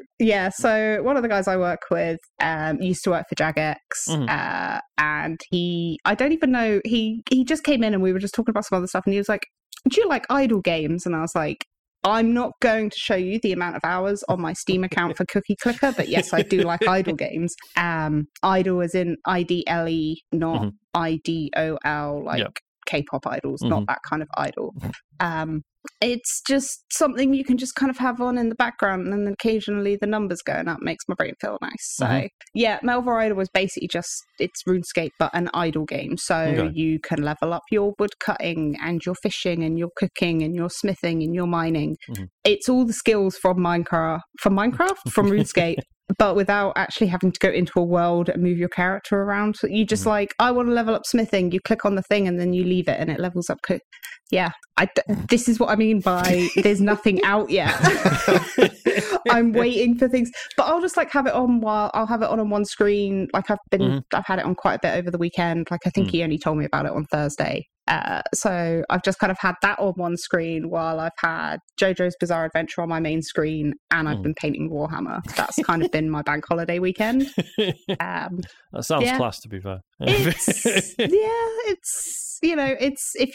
if like me, you've put far too much time into Cookie Clicker and you've played Candy Box, and it's decent. There's like a free version that will get you a decent chunk of skills, and then you can buy like the paid version for like a tenner with the DLC, which gives like a whole bunch of extra skills. There's like combat and dungeons. They're adding in raids, so it seems like it's under like quite a bit of like active development. There's for the raids, it actually, when you click on like the raids feature like in the game, it has all of the full like development roadmap for it. So it seems like Jagex actually has a decent little team working on it. And it also exists in browser and phone and Steam, and all of them have cloud saving, so you can pick it up and play it on like anything. So cool. For a silly little game that isn't actually really a game, it's actually pretty decent. I feel like RuneScape's one of those things I just missed out on entirely. I gather it's actually decent, right? I know when it first launched, it was like people made fun of the graphics, but hey, it runs in a web browser. That's kind of interesting. But like occasionally I'll just run across someone who's like, "Oh yeah, I fucking really got into RuneScape. It's amazing." Because it did run in a browser. Yeah, it for me in sort of early 2000s, like I never had a PC that was good enough to run World of Warcraft, but I could play RuneScape. And it's really good. Like it was popular enough to the point that even though Jagex had moved on to like RuneScape 3, they brought back RuneScape Classic, which is, I think, was technically like RuneScape 2, and that all exists. And that actually does a really cool thing where any kind of new feature coming into the game is all polled by the community, and changes are only ever made if it wins in a poll. Okay, basically, which is really interesting. But RuneScape is one of those games that is just kind of ticking along in the background, even like it comes out and then it kind of goes away, but you'd be surprised how many people are still playing it. Like Guild Wars 2 is a big one. That's still going, isn't it? Like, I recently just saw it was on Steam, and I was like, hey, I'll add that to my library because it's free. Like, I played it back in the day, and then, and obviously now because I've added it to my library, it, like, comes up on my news stuff, and it's like, fuck, they're still doing, like, events, and it's still, like, fully supported. Yeah. Wow. Lord of the Rings Online is another one. Mm-hmm. My boyfriend recently, so his In the Move, well, we don't know. It worked, and now it doesn't work. His 3080 graphics card died. Wow. Oh, that's right. I remember you saying, Yeah, so he's had to ship it back to Poland. Oh, nice. Because eBuyer were like, you've had it over a year, so it's not our problem Nothing to do with us. Yeah, cool. Yep, which is great. So he's borrowing a card off of a friend, and he's just kind of finding anything low intensity that this card can run. Still sounds like a freaking jet engine half the time. What's the... I want to say Knights of the Old Republic, but that was the single player game. Is it just the Old Republic? The BioWare. It's the Old Republic, Yeah. That's still getting stuff released for it, and that still has people playing it. That's meant to be good. There's also the Star Trek one as well, which is still going as far as I'm aware. Yeah. That's still a going concern. Yeah, but they find these audiences, don't they? Obviously, are like sort of that are probably really, really into this, and then there's enough people there to obviously make it completely worthwhile. Just like keep pursuing it. I remember, I mean, there's entire development studios whose in their whole thing is they essentially just buy the rights for these MMOs, turn them free to play, and then just kind of keep them going. Because apparently you can do that with very little overheads. Like when Echo VR it was announced that was getting shut down, and I think I mentioned it on the show. John Carmack did like a statement about why these things happen, why it's kind of stupid, and he doesn't really approve of it and stuff. I think this was after he'd left Meta or was kicked out because he kept slagging it off. But yeah, he was saying he's like, we had one guy running Quake Live for ages. Like it's really not that hard. It's finding people willing to do it because it's not really a career move, like keeping an old game on life support. It's not easy finding someone who's just like, yeah, I'll do that. But yeah, it's just interesting because we always assume any online game is like this huge undertaking just to keep it ticking over, and it's not easy by any means. But yeah, it apparently can be easier than you think. And these don't have any microtransactions at all, do they? Oh no, they do. I was wondering where they make their money. When I say they're turned free to play, they are often turned the bad free to play. You will, I mean, it will completely vary from game to game, but most of the time you'll generally have access to maybe like one or two classes for free. Everything else is paywalled, and then there are often bundles of currency that you can buy, and then you can use them for things like faster travel, more bag space, more bank space.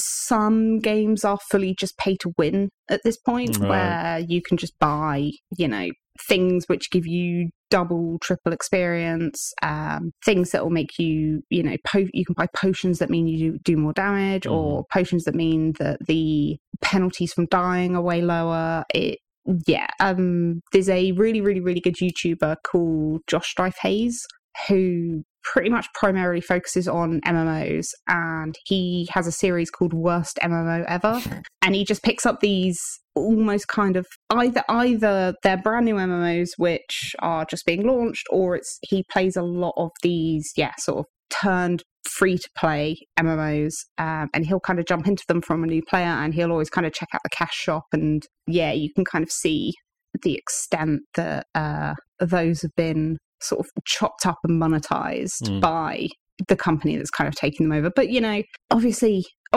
going straight play to win is like, that always sucks. But for the players who have been playing these games for such a long time, if it going free to play in this way is what means that the game can carry on for the community and for the players, then it's kind of like a little bit of like a necessary evil, I guess. No, I can see that. But yeah, and I always just say it's just cosmetics. It's just cosmetics. Oh no, not in some of these ones. I'm sure there's a lot of like very predatory sort of like practices. Some of them are really bad. Yeah, where basically for some of these games for free players, it is just the most horrific grind to do anything. I was going to say, because that's the thing, right, is that if they were literally taking the game and just adding the microtransactions on top of it, but the game was still playable as it always was, that would not be too bad. But by the sounds of it, they're actually making the games harder without the microtransactions, right? Is that the... Pretty much. Yeah, okay. Yeah. A lot of them are like that. I think Lord of the Rings Online is one that's actually monetized fairly well. Okay. But yeah, it's a really, really interesting YouTube channel. Yeah, Josh Strife Hayes, if you're interested in seeing what happens to MMOs or what is happening to some MMOs that you thought was dead. Right. Cool. But yeah, other than that, Hearthstone Battlegrounds mode is brilliant, although also really frustrating. That? It's obviously normal Hearthstone. You get the card packs, you build a deck, and then you go play one person. Battlegrounds is 8 players. Oh, fuck. Competing to be essentially the last person standing. And the way it works is you start off and you're basically given a choice. Basically you go between buy phase and combat phase. In the buy phase, you have essentially it's like the Tavern Keeper offers you 3 minions and you have 3 gold, and basically you can buy a minion for 3 gold. And then each turn you get 1 more gold up to 10. You can also increase the tier of minions that are being offered to you. Basically, each turn, the sort of the tier cost goes down, your gold goes up. And yeah, basically it's a case of buying minions. And then when you go into like the combat phase, your minions will attack automatically from left to right. Okay. But then they will attack random targets unless the opponent or whether your side has like a taunt minion. And minions are split into different like archetypes. So it's like dragons, mechs, Quillboar, Murlocs. I think that's all of them. Pirates. They've recently added the undead minion class, and basically at the beginning of the game, you're presented with a different hero that you want to play as, and each hero has like a hero power. So a lot of the time, it's about synergizing which minions you're picking with what your hero power is, and like certain hero powers will synergize better with different minion types. And then basically in each combat phase, you're obviously paired up against one other player out of the 8. Obviously there is so much RNG involved, from the heroes you're given at the beginning to what minions appear for you each turn to who you get paired up against to go to like fight against. So sometimes it's really frustrating. Sometimes you'll get paired up against a player who who has clearly had the best luck and been given the minions that they wanted every single buy phase, and they just absolutely stomp you into the ground, whereas you're sat there for an entire turn just like refreshing the tavern and not getting anything you need. But yeah, I've been playing it. I normally play at least like a couple games a day daily for about the past 5 maybe nearly 6 months. And it's I don't want to say it's good, because sometimes it's really frustrating because it is just so RNG heavy, and there are pretty much every minion type has a very meta way to play it, that if you're not playing it that way, then you're kind of screwed. But yeah, it is just really, really satisfying. I mean, like the RNG comes into the effect where, you know, I played like 2 games yesterday lunchtime and I came like 7th, and then I came 1st. Right. So yeah, it's all, but I think because it is so RNG heavy, if I lose, I'm like, well, I just didn't. The RNG really just wasn't on my side that time. I was going to say, it doesn't really matter. Sounds kind of like my experience of Marvel Snap. right? In that some matches are just so ridiculous, the stuff it throws at you. They're just like, well, I don't really care that I lost because A, it only took 3 minutes, and B, the way I lost was interesting at least, even if there was nothing I could have done about it. I don't know if it's a similar thing, but... Yeah. I mean, definitely not the 3 minutes. I mean, Game of Battlegrounds can take you, if you're doing well, and if you want to finish in, the top 3, you're looking at close to half an hour for one game. Okay, yeah, it's long. Yeah. And it's one of those ones where it's like, you'll be approaching the half-hour mark, and you'll be like, oh, I'm actually doing really well. I'm into, the top 3. There's maybe, 3 or 4 people left. And you're like, oh, but I've really got this thing to go and do. But yeah, the better you do, the longer the game goes on for, and you're just like, oh, I need this to end. I kind of actually want to get knocked out at this point so I can go do the thing that I should be doing. I mean, I suppose as long as you go in knowing how long a good run could take, right? And as long as you've budgeted for that, I suppose you're okay. Yeah, essentially, generally it's around the half hour mark. But yeah, I really enjoy it, and it means, I mean, regular Hearthstone, the whole deck building side of things, that's got its issues as well. Yeah. Again, unless you're playing the meta decks, you might as well not even bother. I think it's got quite a bad botting problem as well. Oh, really? Yeah. It's a shame. Because I got I know you got it as well, where you just got an email. It's like, oh, here's 80 card packs. Oh, it was 150. It was how many? Jesus Christ. Maybe I only got 80, I can't remember. But yeah, I got the email. I was like, oh shit, I should play Hearthstone again. And then it was literally 2 weeks before Marvel Snap came out. And then I got fully addicted to that instead. So yeah, I just haven't bothered yet. Hey, that was what got me to kind of log back into it. And then I remembered someone telling me that they were getting really back into Hearthstone, but only the Battlegrounds version. Right. And so I was like, well, let's actually give it a try. And yeah, that's kind of been my little daily thing for the past few months. Cool. But yeah, I just kind of needed something else to talk about because we're in the calm before the storm at the moment. I mean, you say you needed something else to talk about. You have also got Destiny 2 on the list. Yeah, my clan did the new raid. It took us 18 hours. Jesus Christ. Wow. So anyone saying that it was too easy can go. But how much of that is, because as someone who's only ever done Destiny raids way after they came out, so I'm over leveled and I've usually got people telling me what to do.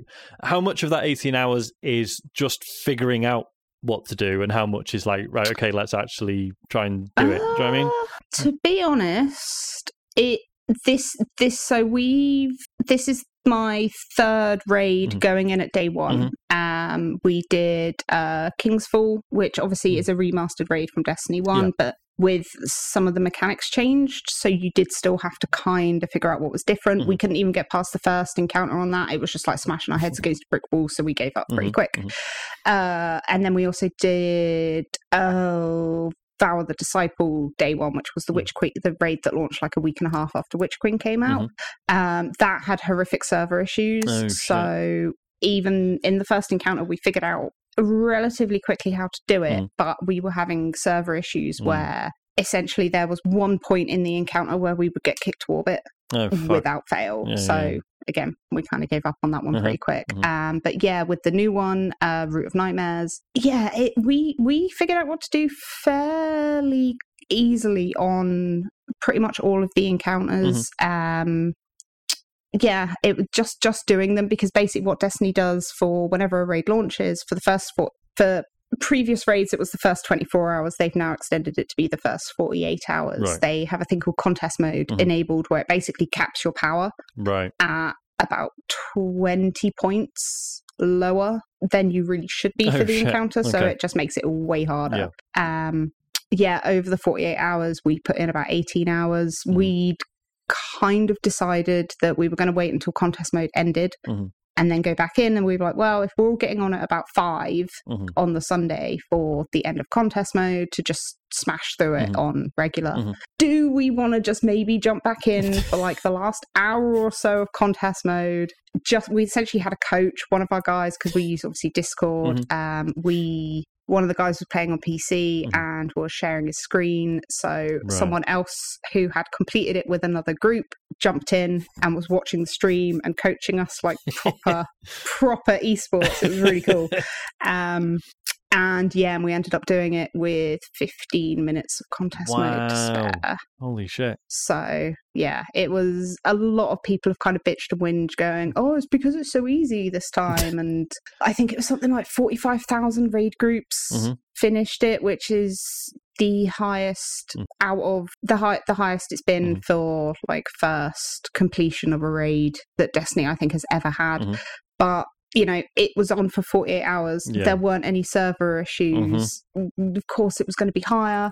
Plus, just like the interest in trying that must be gathering over time as well, right? More players who spend 100%. More time in it and are just like, actually, fuck it, let's try and do day one completion. Yeah. I mean, I will never do that, but I can see the appeal. Like, it is such a good experience. I mean, there was definitely points on, I think it was the Friday night, it hit like 2 a.m. We essentially got up to like the third encounter pretty quickly, and the third one took us a long time. I was going to say, because when you get it done, when you get into like 2 a.m., you must all be playing like shit at that point, right? Yeah. So this is like, okay, so you do like this is like a time limited event, right? So you do it on the first day, and then you get like something extra presumably for finishing this within the first day, is that right? Yeah. Yeah. So it must be absolutely awful if you fail to do this and you put in like 20 hours or whatever into this, and you're just like, okay, that was wasted time. That did happen when Forsaken launched. The raid that came out with Forsaken was called The Last Wish, and so just for comparison, this new raid, the world's first. So basically, if you are the raid group that finishes it first, Bungie gives you these like wrestling belts that are all like Destiny raid themed. They're cool as hell. Do you mean like in real life or like? Okay, that's pretty cool. Okay. They're really, really cool. And the group that finished Root of Nightmares first did it in 2.5 hours. Wow. Last Wish, this was back when you only had 24 hours to do it in order to get like the triumph and the emblem that says you did it like within the first 24 hours. The first group finished at like 24 hours and 10 minutes or something stupid. Like no one completed that raid. Or I could be wrong. It could maybe have been like 1 or 2 groups, but pretty much like no one, because the final boss was just absolutely ridiculous. They can be really long. They can be really knackering. And you really have to go into it with a group of people who you get on with, because I think especially when you hit like 3 a.m. and you've been stuck on this one thing for the past like 3-4 hours, you know, tensions are going to get a little bit high. My clan are mostly people that I work with like a few sort of friends of friends who have been kind of brought in. And it's just a really, really good group of guys. It's a really fun experience. It's tough, but being able to kind of like figure things out. And I mean, the reaction when we finally finished it was pretty amazing. It was really good. Imagine. So if you've never done a day one raid before, 100% give it a try. Nah. No, it does sound amazing. I don't think I'd ever have the patience, sadly. But I think also not having kids is probably a pretty good thing to not have to worry about. Joe, there's more chance of Asher doing that than me at this stage. It's just maybe you can like tag team it. You just swap halfway through. He does like 6 hours, you do 6, and then just rotate. It's weird. He's shown no interest in first person shooters at all. Probably a good thing. Doesn't. Yeah, he's like, you know, I've tried to give him like as I said, we tried like Fortnite and things like that, and he just doesn't really care. Yeah. Weird. Good. Although he does love Splatoon. Oh well, there you go. It's the best one. That's why. Yeah. Right, Sean, do you want to do yours? Yeah. So I've been playing Meet Your Maker, haven't I? As a good Sony employee playing a PlayStation Plus game. No, I had a lot of love for Meteor Maker. I'm not sure if anyone has seen it on the store or at least seen it around. If you haven't, I'm aware of it. Okay, I added it to my library. I'm aware of it through Instagram adverts. For some reason, that was the first place I heard of this, but cool. You explain it. Yeah, so the best way to describe it is imagine Mario Maker, but with guns, maybe? Okay.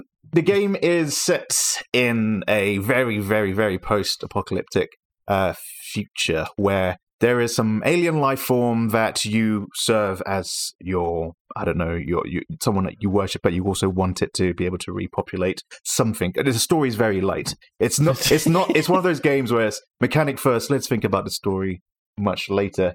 And the game is more or less split into two halves. There is Raiden, not like Destiny, and Buildin'. And the reason I mentioned Mario Maker is it is an asynchronous multiplayer game, but you don't ever see the opponent that you're playing. So in this game, it's a first-person game where you play a character who's called a custodian. You own your base or your outpost. And in this world, you need to collect lots of these resources called genetic materials, or GenMat, as they call it in the game. And to be able to collect these and to deposit it to your alien worshipper thing, I don't even know the name of it, you need to collect it from other players' bases. So in this game, in the first person, you choose a location, so it'll be like a normal, hard, or brutal.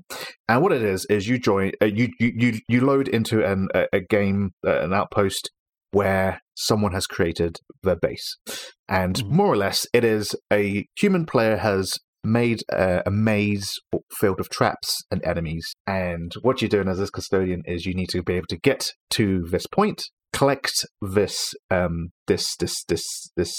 source, and escape the base. More or less, that's what the game is in a nutshell. But the fun comes into it when you realize that your character has limited weapons. So there's only like 2 weapons in the entire game, and these weapons are limited to maybe 2 to 3 shots only. You can so you can collect your ammo again, but you need to be able to shoot traps when you see them. These traps range from spike traps and walls to kind of crossbow darts that fire. Think like kind of Indiana Jones, but in the future. And there's also AI guards that are around who will fire upon you as well. And you need to be able to make your way into these labyrinths of mazes, depending on what the player has come up with only kind of 2 to 3 shots that you can recover. To recover them, you have to physically go over to them. And also, when you collect this resource, if you are a smart player, you can set these traps to maybe not appear when you first go in, but only appear after your resource has been taken. So your way back out could have more traps. And the really cool thing is, when you've been able to go into a world, you'll see that there is a creature that it's like a human, or kind of like a human, but it's carrying a box on its back. And this creature would always go from the start of the location where you spawned in towards the source that you want to collect. So it'd always keep going. So if you ever are lost or where to go, this kind of generated robot will keep going down the safest, quickest route. It will never trigger any traps, but it's their way of, in Super Mario Maker, where you have to be able to complete your own level to publish it, so you don't break in. Yeah. In this game, you don't have to complete your own maps, but this creature will always travel to the center, so you know that there is always a path to get there, so you don't have to complete it yourself. It's always possible. To do it. And so you are armed with your gun, which only fires 2 bolts at the start, and a grappling hook, so that will kind of pull you towards a surface and then release you. And whilst you're going through these worlds, the really cool thing is the traps don't instantly trigger. There's maybe a second where you'll see on the corner of your screen like a red kind of marker saying, this is about to attack. So there is a moment where you can lean around corners, and then if you see these markers appear, then something's about to trigger or something's about to shoot at you, so you might take a step back, or you might want to kind of set some traps off and then step back. And it's really tense because you can replay some of these levels, but every time you do, the player who has created it gets points from your first attempt. So where you've died, on their end, they get to see where you've killed it. Like in Mario Maker, where you see all the X's that appear. Yeah. So to jump on the other side, so after I completed a few levels, I collected enough resources, and when you go back to your main kind of hub, You have loads of other kind of NPCs that you can kind of level up your weapons, so you can kind of upgrade them to have maybe another shot in your gun, or you can have a different suit that is much faster but not as good as melee, or you can buy consumables. So you have grenades as well, which only have a certain amount, and grenades will trigger blow up traps and enemies, or you can buy new traps and stuff like that. But when you get enough, you can actually buy a space on the game server to have your own base. And when you have your own base, then you have the ability to make all of the traps yourself. And the reason why you want to play this in two halves is when you have your own base, the game tells you that you having a base means that you're collecting this resource every so often. So for you to be able to progress the game, you need to make a base. But in opening your base up, it means players will come into it. And whilst you're building your base out, you can choose where you want to put your guards and your traps, and then you can kind of see the augments with these things. So the traps, you can have it so, as mentioned earlier, you can set it so it only goes off the second time, so it's completely invisible, can't do anything. When you place your own kind of guards, you can go into first-person mode and kind of record a patrol, so you can have them face certain ways, and then you can make them walk back, and then kind of have that loop, so they can actually walk or just be static. And then on top of that, you can set depending on how many traps and guards you have, changes the difficulty of your game, your level. So it goes into a playlist. So let's just say you put 10 traps and 5 enemies, it'll come under normal. But if you put 25 traps, it'll become under brutal and stuff like that. So it doesn't necessarily benefit you to just fill it with stuff, right? You want it. Yeah. You kind of want it to be as hard as possible within a given category, I guess, right? Yeah. To ensure that it's like really clever placement and all that kind of thing. Exactly that. Yeah. And you can set it as a normal kind of map, or you can put it into this thing called overdrive. So it means that anything that's stolen from your base. So if someone actually gets through to your core and escapes with it, then you are losing that resource. But upon every kill that you get of someone trying to take it, you get double the amount of points, so they drop their own resources as well as their own kind of building materials. So I quickly learned whilst playing in other people's games, you can just go straight from the normal levels to the brutal and just be extra careful, because it's always going to be as difficult. It's just the amount of traps and enemies that are going to be in level. The game doesn't become more harder that it's always one shot quick kill anyway. It's just that if you're going to be extra careful and you want to play it in a very sophisticated way, all the levels are kind of the same difficulty, except it's the amount of time you spend. But one thing I quickly learnt when making my first level is, well, if most new players only get 2 shots with their gun, and you have patrolmen and you have traps that you have to shoot, most of the levels I played at the start is you get to see one patrol person, you probably take 2 shots at them, because there's bullet drop as well. So you want to line up, probably miss the first one, second one you get them, and then you go and collect your ammo, and then you see some traps, and you're like, I'm going to shoot this trap and just trap. But what I learned is, when I built my level is, well, I can place however many guards I want, and people are mostly going to have 2 shots.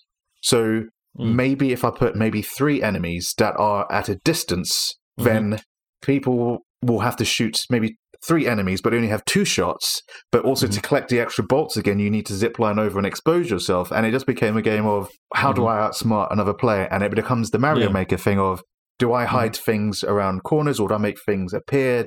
And it's really lovely. It's so rewarding to be able to kind of log back into your game and be like, 13 more people have died in your level. And then you go back into the build mode, and you actually have to go and pick up the resources that they've dropped in the free roam mode there. And it's really lovely just to be able to play something like that. I don't know if it's going to be everyone's cup of tea. It's definitely, I guess it's more puzzle with first person in it than kind of your casual game, but it definitely scratches that itch. I know I keep saying Mario Maker, but I do love the fact that you can make the craziest of levels and play in other people's levels, and then when it continues offline whilst you're away. So right now there's potential people stealing my resources out there, and it's lovely. And there's daily rewards, so the more you play and the more you log in, the more resources you have to probably get better traps, and eventually your base will run out of resource, because it is a mining facility.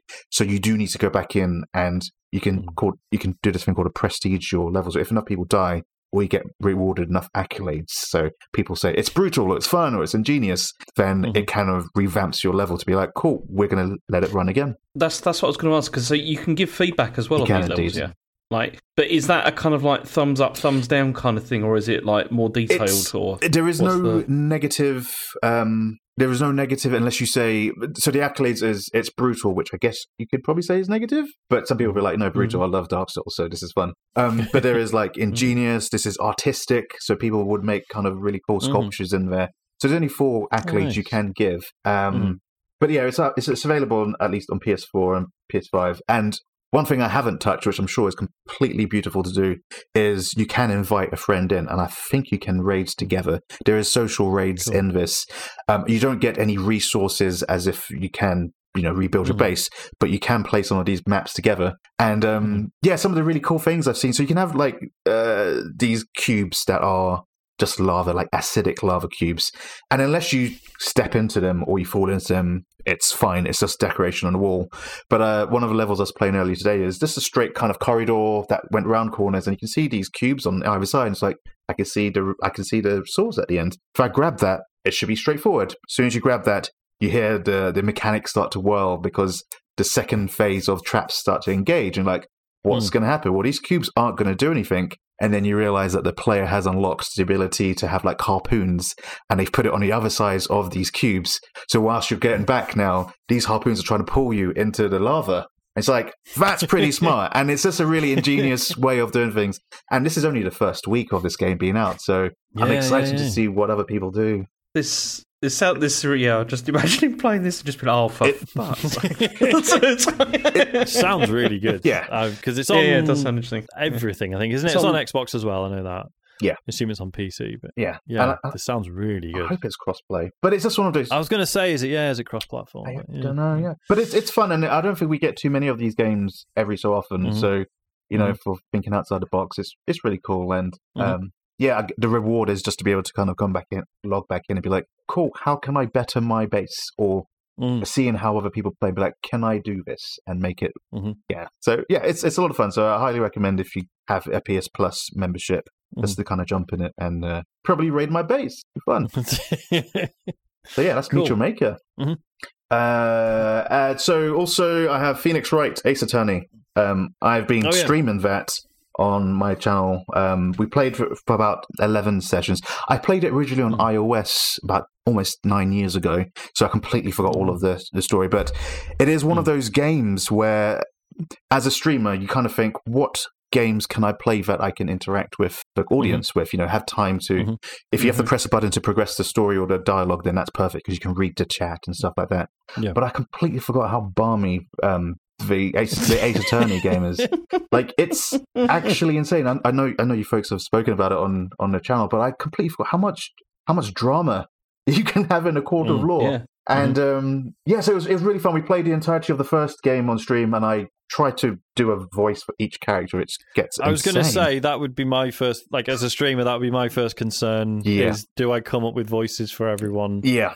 But, and that's a lot of those. I'm trying to remember it and not do, like, accents that aren't PC and stuff like that. Like, it's nuts. But, I mean, for any folks who have played the Ace Attorney games, I've only played the first one out of the trilogy, but it's definitely a romp. And the thing I completely forgot about it when I played the original time is it has a story arc across all 4 or 5 episodes. So it's like, it's not just you do your investigation, then you do your court of law. It's like your best friend that you help in the first episode is a recurring character, and someone that helps you in the first thing might not, be able to, well, they might pass away, and then it's just like, this is always in their honor, or someone who you're trying to always take down as a prosecutor ends up being someone that you might have to work with, and it's a lot of fun. But I completely forgot how out of the box some of the solutions are, and that's where it really rubbed me up the wrong way, because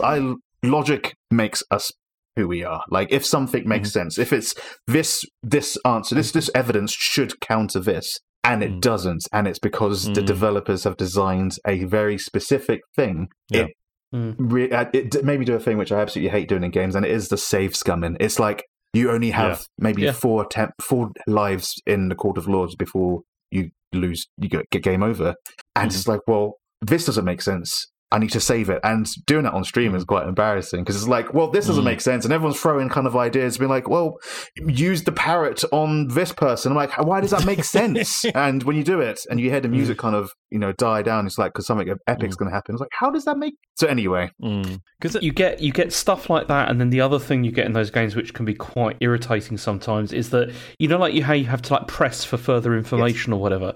So then sometimes you like press for further information, but if you don't do it in the right way at the right time, then you don't get a further bit of information that you need to unlock the next thread of the deduction. And it is terrible. I mean, I've spoken about these games a lot because I love them. Like, and also, like, when you say like about the threads of like the characters going across like the episodes, they go across games as well. Like in the second and third one, it's like recurring characters. There's recurring stories and that kind of thing. And they do, like, some of them are like I would say probably the third one in particular does a much better job in terms of like things being logical than the first game does. Because I remember it was the second game that threw me off, because I found there were quite a few instances where like you could have made like enough incorrect choices that, because you can actually get like thrown out of court, right? I seem to remember that. There's like actual game over scenarios, but it was, so I'd be like, okay, well, I'll reload my save and I'll make a different choice, but it was actually a previous decision that doomed me. Yes. And then but then the story kind of carries on and then allows you to think there's another choice, whereas actually you're already fucked. Yes. So that was really frustrating. But I seem to remember that was just the second game. I don't think the first one did that, which is weird to then be like, oh, actually, let's make this really obvious design blunder in the second one. It's strange. As I said, that does improve as it goes on. But then, like, more recently, I played the Great Ace Attorney games, which were the ones that were only really recent. Well, not recently; it's about a couple of years ago now. Like, released, that were like Japanese only releases, and then they like translated them into English. And I actually, if I look back at I hate those games. And the reason is because one of the things that I think is so good about the original trilogy, and particularly the first one and probably like the third one as well, is like I still think they're well written, and the characters are brilliant and like funny and like sort of engaging, but also they have a good economy of words in those games as well. Like you're not there's not like reams of text, to explain things. Whereas with the Great Ace Attorney games, I think they were trying to sound like, because it's set in sort of a steampunk sort of Victorian England kind of like setting, and I think they were trying to sound like kind of like grand or like this is how we spoke in the old days, but it ends up being just ridiculously verbose. Where it's like there's just so much text that you're just like you could. They really could have just used like 3 words or whatever, and instead they're using like just paragraphs of text, and it just killed me. Because you see, I love reading story in games. I love visual novels. But it was just too much, like in this case. But that's why. But this is what's really frustrating about this series, because like you're saying, it's like you've got these really interesting characters. You've got like it's funny, well plotted and everything, but then the mechanics of it never quite work. And that's what can be frustrating about it. And it definitely bursts that bubble and it reminds you it's a game. Like, it's not just logic where it makes sense. There is a linear story. And for it to have the twists, for you as the gamer, you can't really know everything from the outset. So, at the start of each episode, you probably see the murder take place. And you see who the murderer is. But then... that's just the dramatic irony of, could it have been something else? And you've seen that. You're like, I know who the murderer is, but that's not how it's played out. And for you to know everything would make it boring. But the twists are, it's nuts. And there is definitely moments where like, I don't know where this is going, viewers, because it's there to keep the drama there, but it doesn't make logic sense. That's the player. Yeah. But you see, I really want to play back, like the fourth one, like which is Apollo Justice, and also the DS ones that came out, or was it 3DS? It was 3DS ones that came out. But they've never re-released them apart from on iOS. But I think they're delisted now, right. And before they talked about releasing those as like in a collection as well. And I'd love to see if I remember correctly, that they kind of improved a lot of that, like in later games. Because the other thing is like the first one in particular, that was originally a Game Boy Advance game. Yeah. Like, and that's but in the UK we discovered it as a DS game, didn't we? Because we never got the GBA and it's one, and like the one that came out on the DS, which is the one that kind of like did really well. I think like in the sense that they started to like re-release them like across like in the UK and in America and stuff.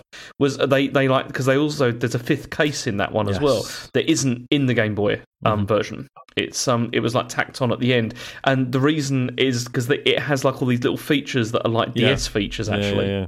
Like so it had like like you can like touch the screen to like put like the powder down and wasn't there like there was like bits of evidence you could like rotate them and look at them and stuff. Yeah, it's really cool. But I'd love it if they I would quite like it if they re-release the others as well. But it's all gone very quiet. That has so there's definitely space in the market for more of these. Like I'm surprised there isn't an influx of detective games similar to this. But it was lovely. There was that Harvey Birdman game. Was it Harvey Birdman? There was a Harvey Birdman one. There was also Aviary Attorney. That's the one, which is all birds. Well, the Harvey Birdman was based on a Adult Swim cartoon. Harvey Birdman Attorney at Law. I had that on PSP. Was it any good? I assume not. Well, the Adult Swim had this really rubbish phase of like because there was like an Aqua Teen Hunger Force like golf game, and apparently that was shite as well. Sorry, go on. I remember thinking it was fine. Okay. I mean, I've never played any of the Ace Attorney games. I don't know if I don't think I completed Harvey Birdman. I think probably for the same reason why I tend to like bounce off of any kind of like interactive novel type games. But I remember thinking it was fine. Like it was pretty funny. Graphically, like it worked really, really well on PSP because obviously it was like the 50 style cartoon graphics and like it looked really great. It nailed like the tone of the cartoon really, really well. So I think it was good. Cool. It's a long time ago. Cool.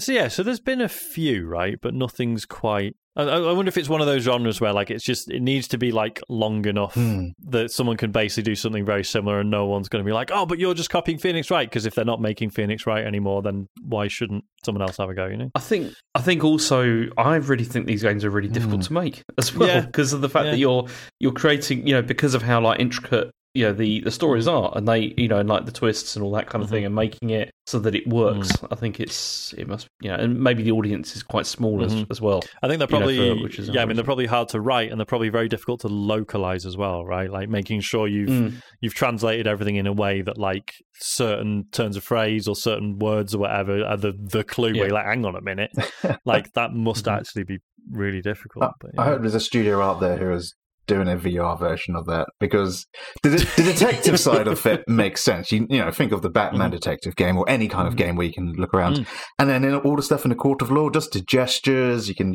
pull up some evidence. Like it would just be one of those immersive things where like I'm never gonna hopefully be a defendant in court, and then fingers crossed, but then be able to stand in a court of law and kind of see Miles Edgeworth on one side and the judge, and then have your evidence. Hopefully someone can hear this and make our dream come true.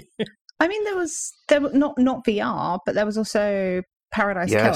Yes, that's true. Again, bounced off that for the same. Oh man, so good. Yeah, like I feel like I should probably go back and. I mean, I get, because I know like you like make an effort. You get on with like systems heavy stuff, don't you? Like, so I can see why. Yeah, it was a little bit too much talking, but I'm as annoyed at myself for not getting on with that, because obviously there's a few songs from the soundtrack which constantly come up in like my Spotify Unwrapped and have ever since. Like the soundtrack is an absolute stone cold banger, like all the way through.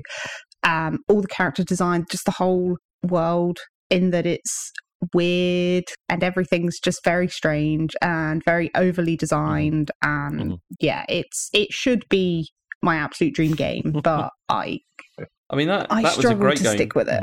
Because it was also because that was like a game where it's like the story is what you make of it kind of thing as well, which is what like including your verdict at the end. It's like it's like how you feel about it, and I love that. I thought that was very clever. It was a really good game. But yeah, a lot of dialogue to wade through, which if you're not, I think it was well written, but I also generally struggle with like visual novel type stuff. Like me bouncing off of that game is 100% me and not any kind of comment about the game, like at all. It's brilliant, and yeah, I wish maybe I will make an attempt to properly stick with it. Sean, you got one more. I'll keep it short and sweet. It's Fortnite. Fortnite Zero Build, still the greatest things that happened to that game. Is that still in it? Because I think it's a permanent feature now because it's brought enough people to come back into it. I have just re-downloaded it. So the current season, there is a Neo Tokyo-like city where people can go and live their fantasies of all of these holograms and alligators doing sushi. It's fun, but it's very there's a very Eastern kind of touch to a lot of things, and they've replaced. If you've watched My Hero Academia, they removed the Deku kind of smash, which is an ability that is like almost like a Kamehameha kind of wave that it's just air.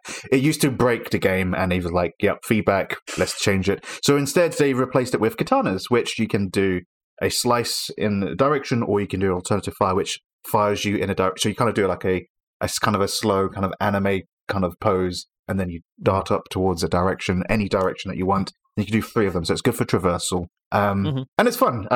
It's Fortnite. You know what it is, but it's a fun season, and I think they're just about to start Attack on Titan has just started now on this 4th. Oh, that's right. Yeah, because Aaron's in the sort of intro video thing.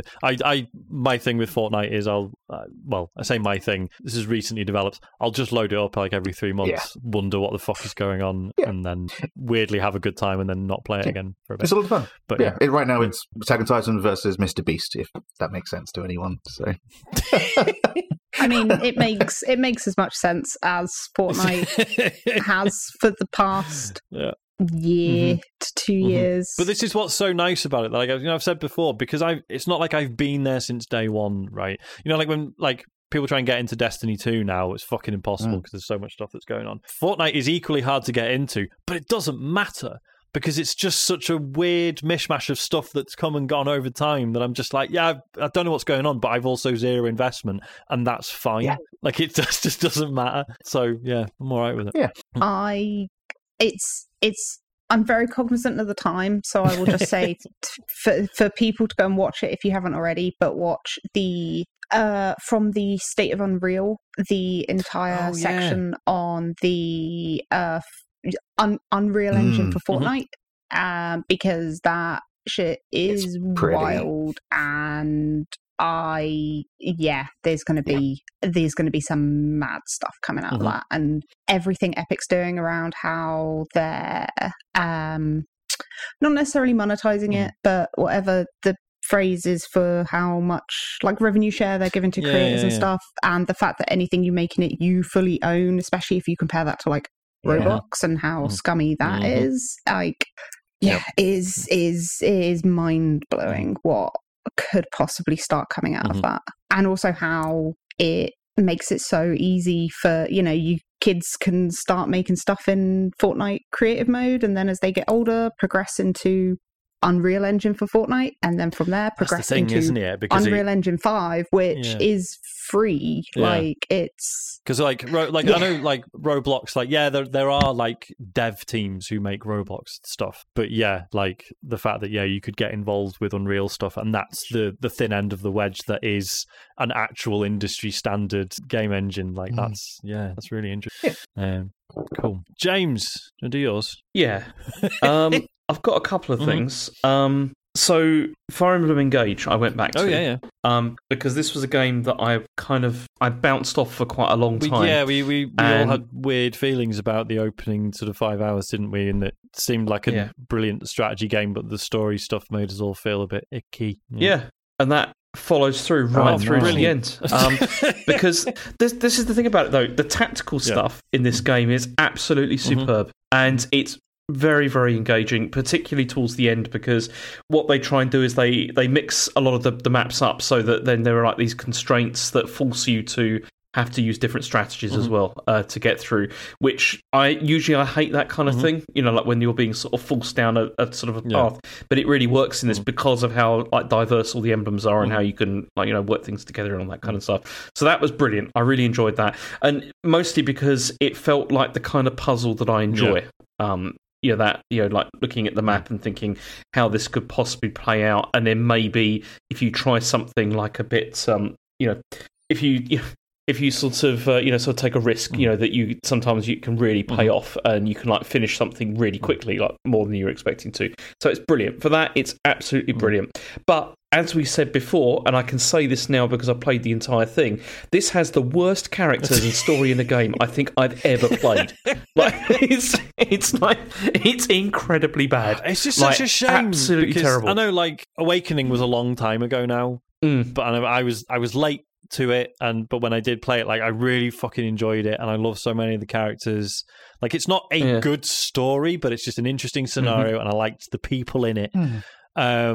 And it just feels like they've never really recaptured that since. No, I mean I despised all of the characters in this. Like absolutely, like they were absolutely terrible. I mean I ended up skipping everything. Like by the time I was in the sort of the back sort of 1/3 of the game, I was like, okay, I'm done with even trying to engage with this because it's just awful. Like the voice acting, just the maybe if I'd said it's Japanese, maybe it would sound better. But the voice acting in the English version I thought was shocking. And just the characters are just so like there's just nothing to them. They're not interesting. The story just makes no sense whatsoever, apart from the fact that they've done this obviously because they wanted to bring back all the characters from the previous games, and they wanted to bring them together so that you could then have these sort of like interesting like tactical battles. You could just done that and just don't bother with trying to like craft this story around it because it's dreadful. But as I said, tactically there's an incredibly good game here,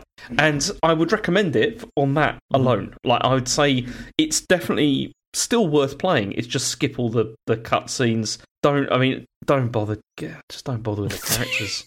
They're awful, like really awful. And it's just, it was embarrassing. It was embarrassingly to play it. Just the way the characters are behaving and stuff, and just the terrible acting. But anyway, apart from that, really good game. Right, cool. Like the mechanics, very good.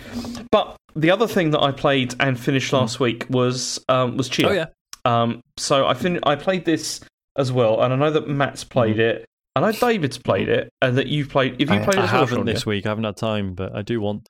So I played it and I finished it, and I have no idea what David is on about with this game. Absolutely no idea. I don't know why he's taken against it so much.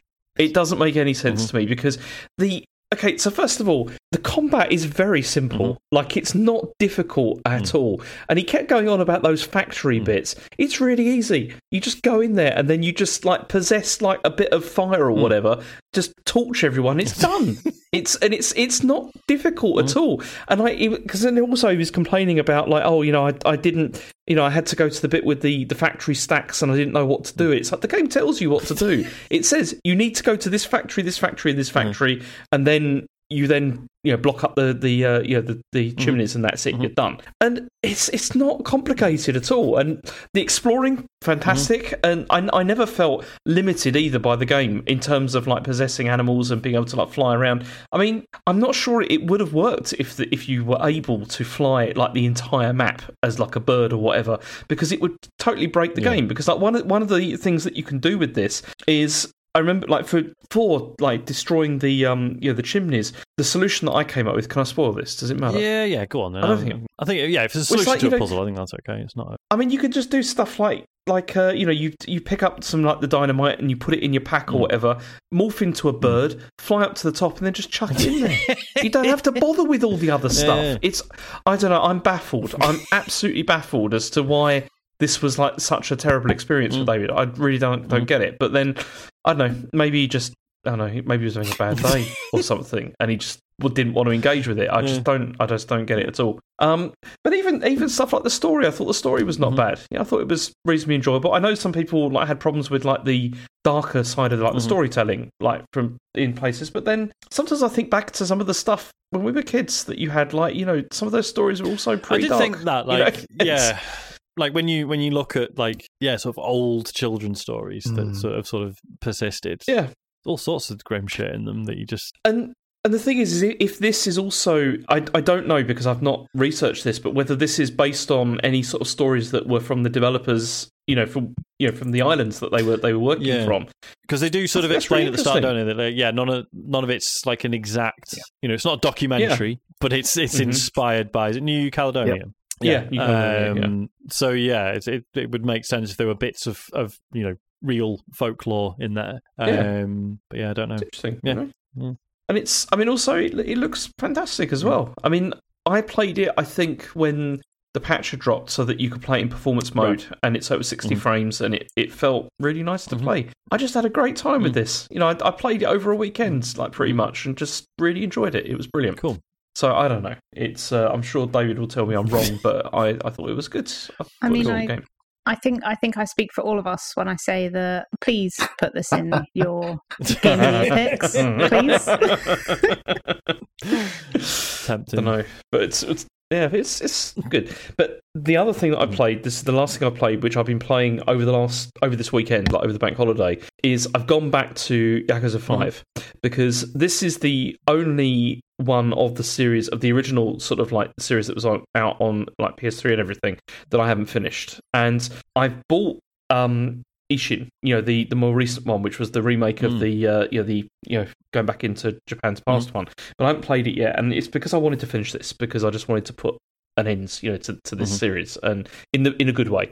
And so I started it last year, and I played it for quite a while, and then I kind of stopped, and I went back to it on Friday, and I kind of had to force my way back in because it's very, how these, you've played a bit of these games, yeah? Sure. Yeah. Have you played? You know how it's like kind of obviously it's very dialogue heavy, and I have to be in the right mood to play these, to feel like I want to engage. And I managed to force my way back in, and now I'm completely hooked again. And I want to be playing it right now, like honestly, because I've been playing it like loads today, and it's so good. Mostly because this time around, as with Yakuza 4. This one is split into different characters, so you play as different protagonists right throughout the game over different chapters. But the difference this time is that also you play as Haruka, who's the adopted daughter of Kiryu in this. And so when you play as her, you're thinking, okay, well, how's this going to work? Because all the other characters are basically you go around beating people up. This character's probably not going to do that. It's a little girl instead. So instead, it basically becomes a rhythm action game. Right. Okay. And it's a rhythm action game for hours and hours and hours of doing, like, because basically what it is the character, she wants to become an idol, like like one of the one of these, like stars, like in Japan. And so you're basically like just performing songs, doing dances, and all this kind of thing. Asher came in like while I was playing it, and he was like, "What on earth are you playing?" Like this, because it was like all this like girls like dancing in the background, like the whole thing. It was pretty fun, but it was a really nice change of pace. Mostly also because you can walk around the town without anybody jumping you every 5 seconds. Because there's no fighting mechanics at all, so you don't have to do that. And also, it does, I would say, a reasonably good job of like showing like sort of the seedier side of all of this, of like this idea of being idols and like how it's kind of gross. Like the whole thing is kind of horrible. Like you have to do these like handshake events, where you have to like shake hands with fans and stuff. And like Rachel saw it and she was like, "Where's the hand sanitizer?" Like she was like, "I wouldn't be doing that." That's like whatever. But it's still an interesting it's an interesting way to play. And I've just moved back onto somebody who's kicking and punching people again, so that's good. And but I'm really, really enjoying it, and I'm looking to see where it's going because it's set in more diverse locations than most of the other Yakuza. Oh right, so it's not just in it's not just in Kamurocho. It's also in it's like in Osaka, and there's also a whole section which is up a mountain, which is pretty cool. Yeah, it's which is really good. So it's very. I'm very much enjoying it, and I'm glad that I've force my way back into it again. But hopefully be finished by next time I'm on here. Cool. But yeah, it's good. Couple of relatively short ones from me. I've been playing Shieldmaid MX. Full disclosure, this is by a friend's probably pushing it, but it's Mikhail Kroder, who's part of Kane and Rince. I think I've done shows with him. I can't remember if he's one of those voices that I've just heard on enough episodes that I've assumed I know him. But he very kindly sent us codes for this. So he's worked on this with a friend of his. I should say, if I was being like a corrupt, I'm just going to recommend this game because he's a mate, I would have done that when it was originally released on itch. But it's now had a Steam release. And I absolutely love it. It's a 2D shooter, shoot 'em up. You're a spaceship, shooting other spaceships, blowing them up. I think there's a story, there's an alien invasion, something, not really sure. But I'm not much like 2D shoot 'em ups are something I've always sort of admired. I've never been particularly good at them. But I can usually tell a good one when I play it. It's just really interesting because it's a shoot 'em up where most of the time you are trying to get shot, right? So your spaceship has this shield so that when an enemy shot touches you, your shield activates and absorbs all enemy shots, right, for like a limited amount of time. But once it's activated, it starts to drain immediately. And the way you keep it going is by killing enemies, and that sort of recharges it. And that also charges you have like an EX ability, right, which is your big like screen clearing. Depends which ship you choose. One has like a big laser, one has loads of homing rockets, whatever. But so it then becomes this game of like, so you're trying to find a shot to pick up, and then that charges your shield, and you're like, right, brilliant. And then you are managing killing enemies, but also wanting to get shot by them. So if you don't kill enough enemies, you lose the shield, and then you go into danger mode, which is where you can actually die really easily from enemy shots for like 20 seconds or something. So you don't want to let that happen. But also, if you just kill every enemy as soon as it appears on the screen, the enemies won't have any time to shoot at you, so you've got no shots to absorb, right? And as you absorb the shots, that improves your like main weapon and like powers you up, right? So it then becomes this constant sort of managing your shield bar and the enemies on the screen and the things they're shooting at you. And it's just absolutely fascinating and really, really good fun. It's like there's other stuff that can kill you instantly. So there's rockets, which will always be lethal. There's like if you crash into any enemies, that will kill you. So there's plenty of stuff to look out for. But like on the face of it, yeah, you just like you look when it's like teaching you how to play, and it's like, okay, so you get shot by an enemy and that activates your shield, and you're just like, what? Sorry, what? I did. I found it absolutely fascinating and really good fun to play. It like eases you in really well. In that there's like a bunch of different modes. They all broadly play out the same way. They're all like a 2D shooter, but there's like, there's a tutorial where it explains everything, and then there's like a mode where it's like, this is the game, but it's kind of easier. There's not so many enemies. And then you unlock like a third mode where it's like, this is it. This is the game. This is like the primary, sort of competitive mode, like score chasing and stuff. And then there's like another mode where there's like a different ship that does loads of weird and wonderful stuff, but that's like a one life mode. So as soon as you die, that's it. It's really good, really, really good fun. Like it looks amazing. Like it's just a proper ridiculous like laser show. Stuff blowing up constantly. The soundtrack's wicked. I'm properly taken with it.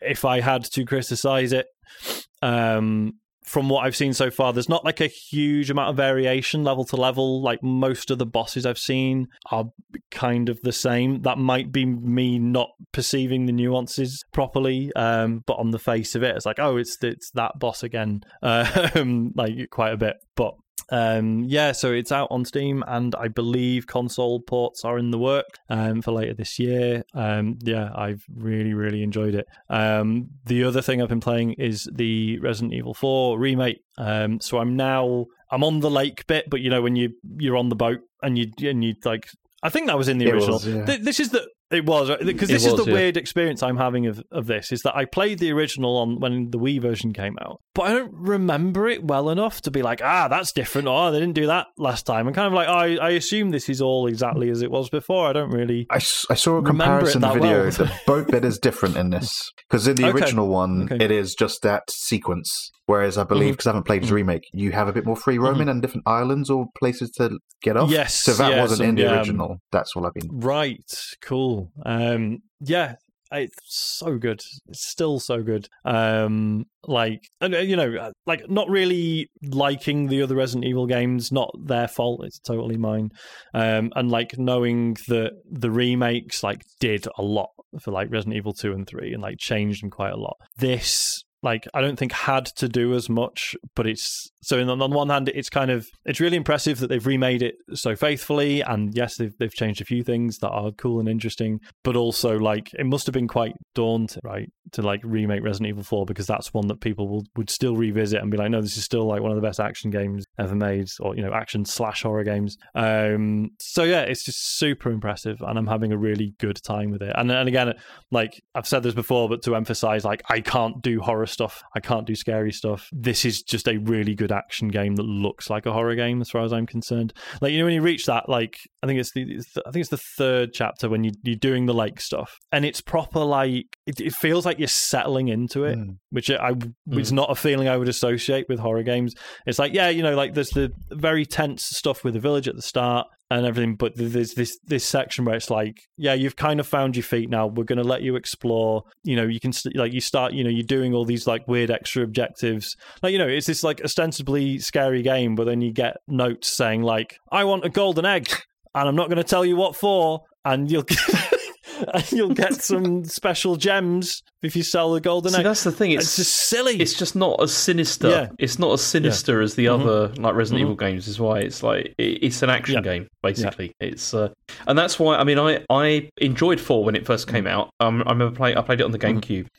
But I didn't dig it as much as I think a lot of people did because I was kind of sad that they like left some of the more sort of sinister sides of Resident Evil behind, and that's why like with like Resident Evil 5 and Resident Evil 6, I think it went even further like in the sort of the action direction, and was never so happy with that. But then, you know, with 7 it was brilliant again.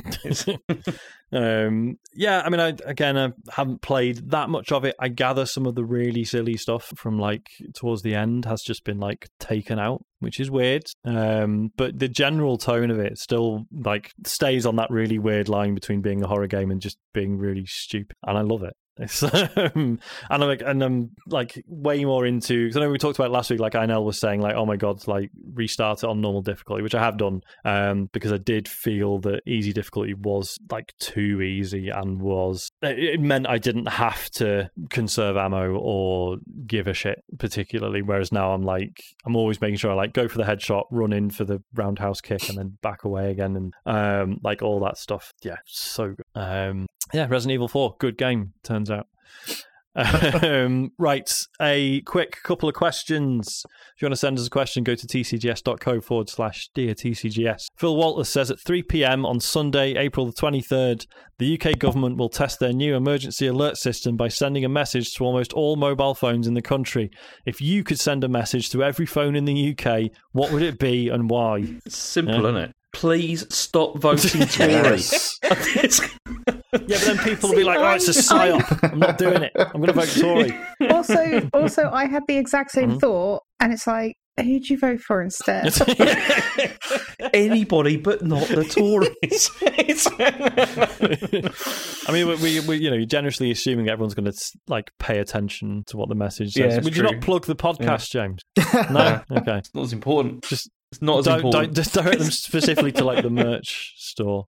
Buy a t-shirt, tcgs.co/store, I think it is, or shop. I can't remember. Sorry, Matt. Or just don't vote Tory. Then in brackets www.patreon.com/tcgs. Whatever, I don't know. I'll do something quite lovely. There'll be like something like, don't underestimate how easy it is to make someone's day. Just something nice to make people treat people nice, because this world needs things like that. But I don't know how that will come across to some folks. I was going to say, like, people will reject that for being too nice, wouldn't they? It needs to be. Yeah. I don't know. I don't know. I'll do vote for Tory as well then. Maybe just like, give them a heads up, like what's coming out on Game Pass this week. So I know it'll just text us like, look, I know it's looking a bit sparse, but Redfall's soon, so don't worry about it. It's gonna be fine. Maria Mendieta says, Dear TCGS Cocaine Bears, last week's episode had a slightly aeronautic flavour to it, with talk of unreliable pilots and your hilarious discussion of Ace Combat 7. With virtual reality offering increasingly immersive experiences of flying, what do you think will be the next big leap when it comes to controlling flight mechanics in games? I personally hope for a BAT VR simulator capable of detecting subtle finger movements in order to make real-time changes to the wing membrane's shape. Keep up the brilliant work. I mean, this is the elastic member coming back again, isn't it? I mean, the thing with a VR bat simulator, bats can't really see.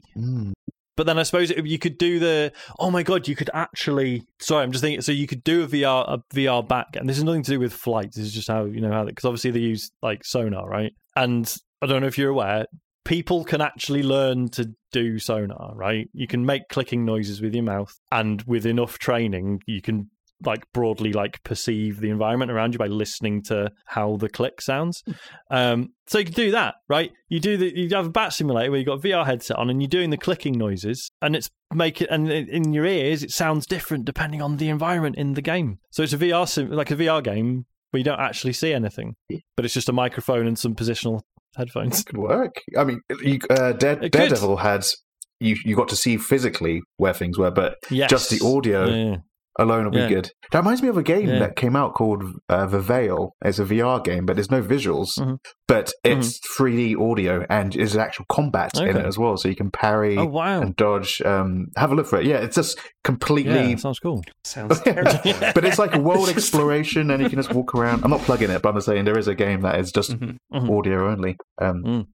See, I've only just realised, because obviously I saw this question on the dot a good few hours ago, and I was like, why fingers and the membrane? And then I realised that bat swings just their big long fingers, and it's only just clicked with me that the only bit the bat actually has control over is just the arms, and the wing is just a big leathery flap.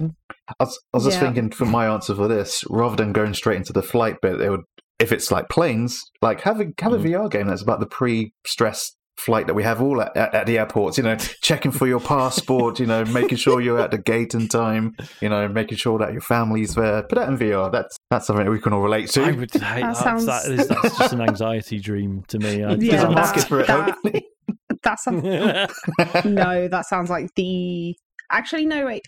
I never have stressful times at the airport just because I turn up 4 hours earlier than I'm supposed to. Yeah. Wow. With multiple copies of all that. God, that'd be the final level would be peak COVID air travel. Where you've got all the documents and you've got to have all your tests organised and stuff.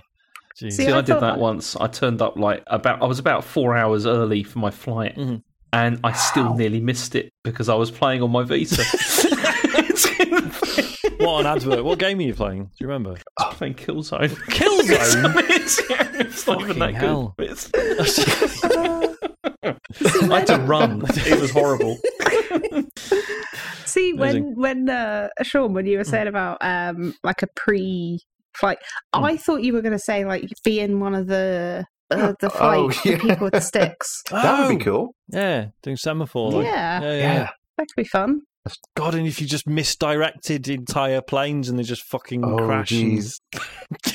It's oh no, whoops. Because there's that guy.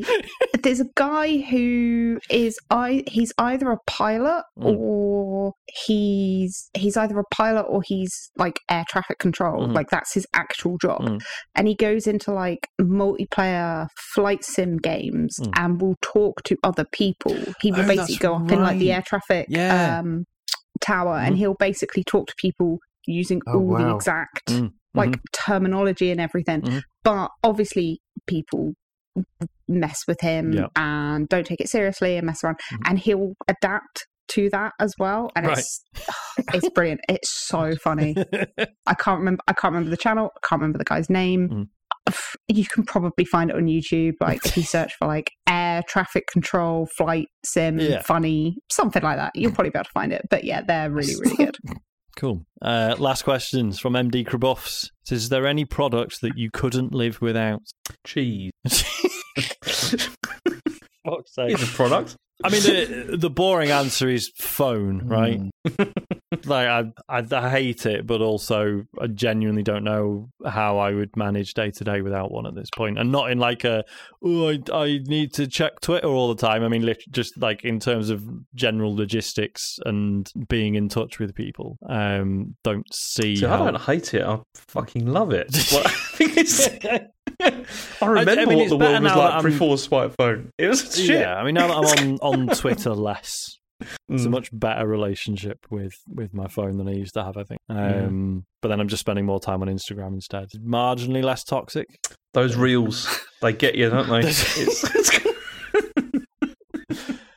I mean, Facebook reels are... So you obviously have like TikTok, is good stuff, and then Instagram is worse. Instagram reels are worse. I'm mostly regurgitated TikTok stuff, but yeah. And then but then Facebook is a whole. It's unhinged, isn't it? Another lower tier of garbage.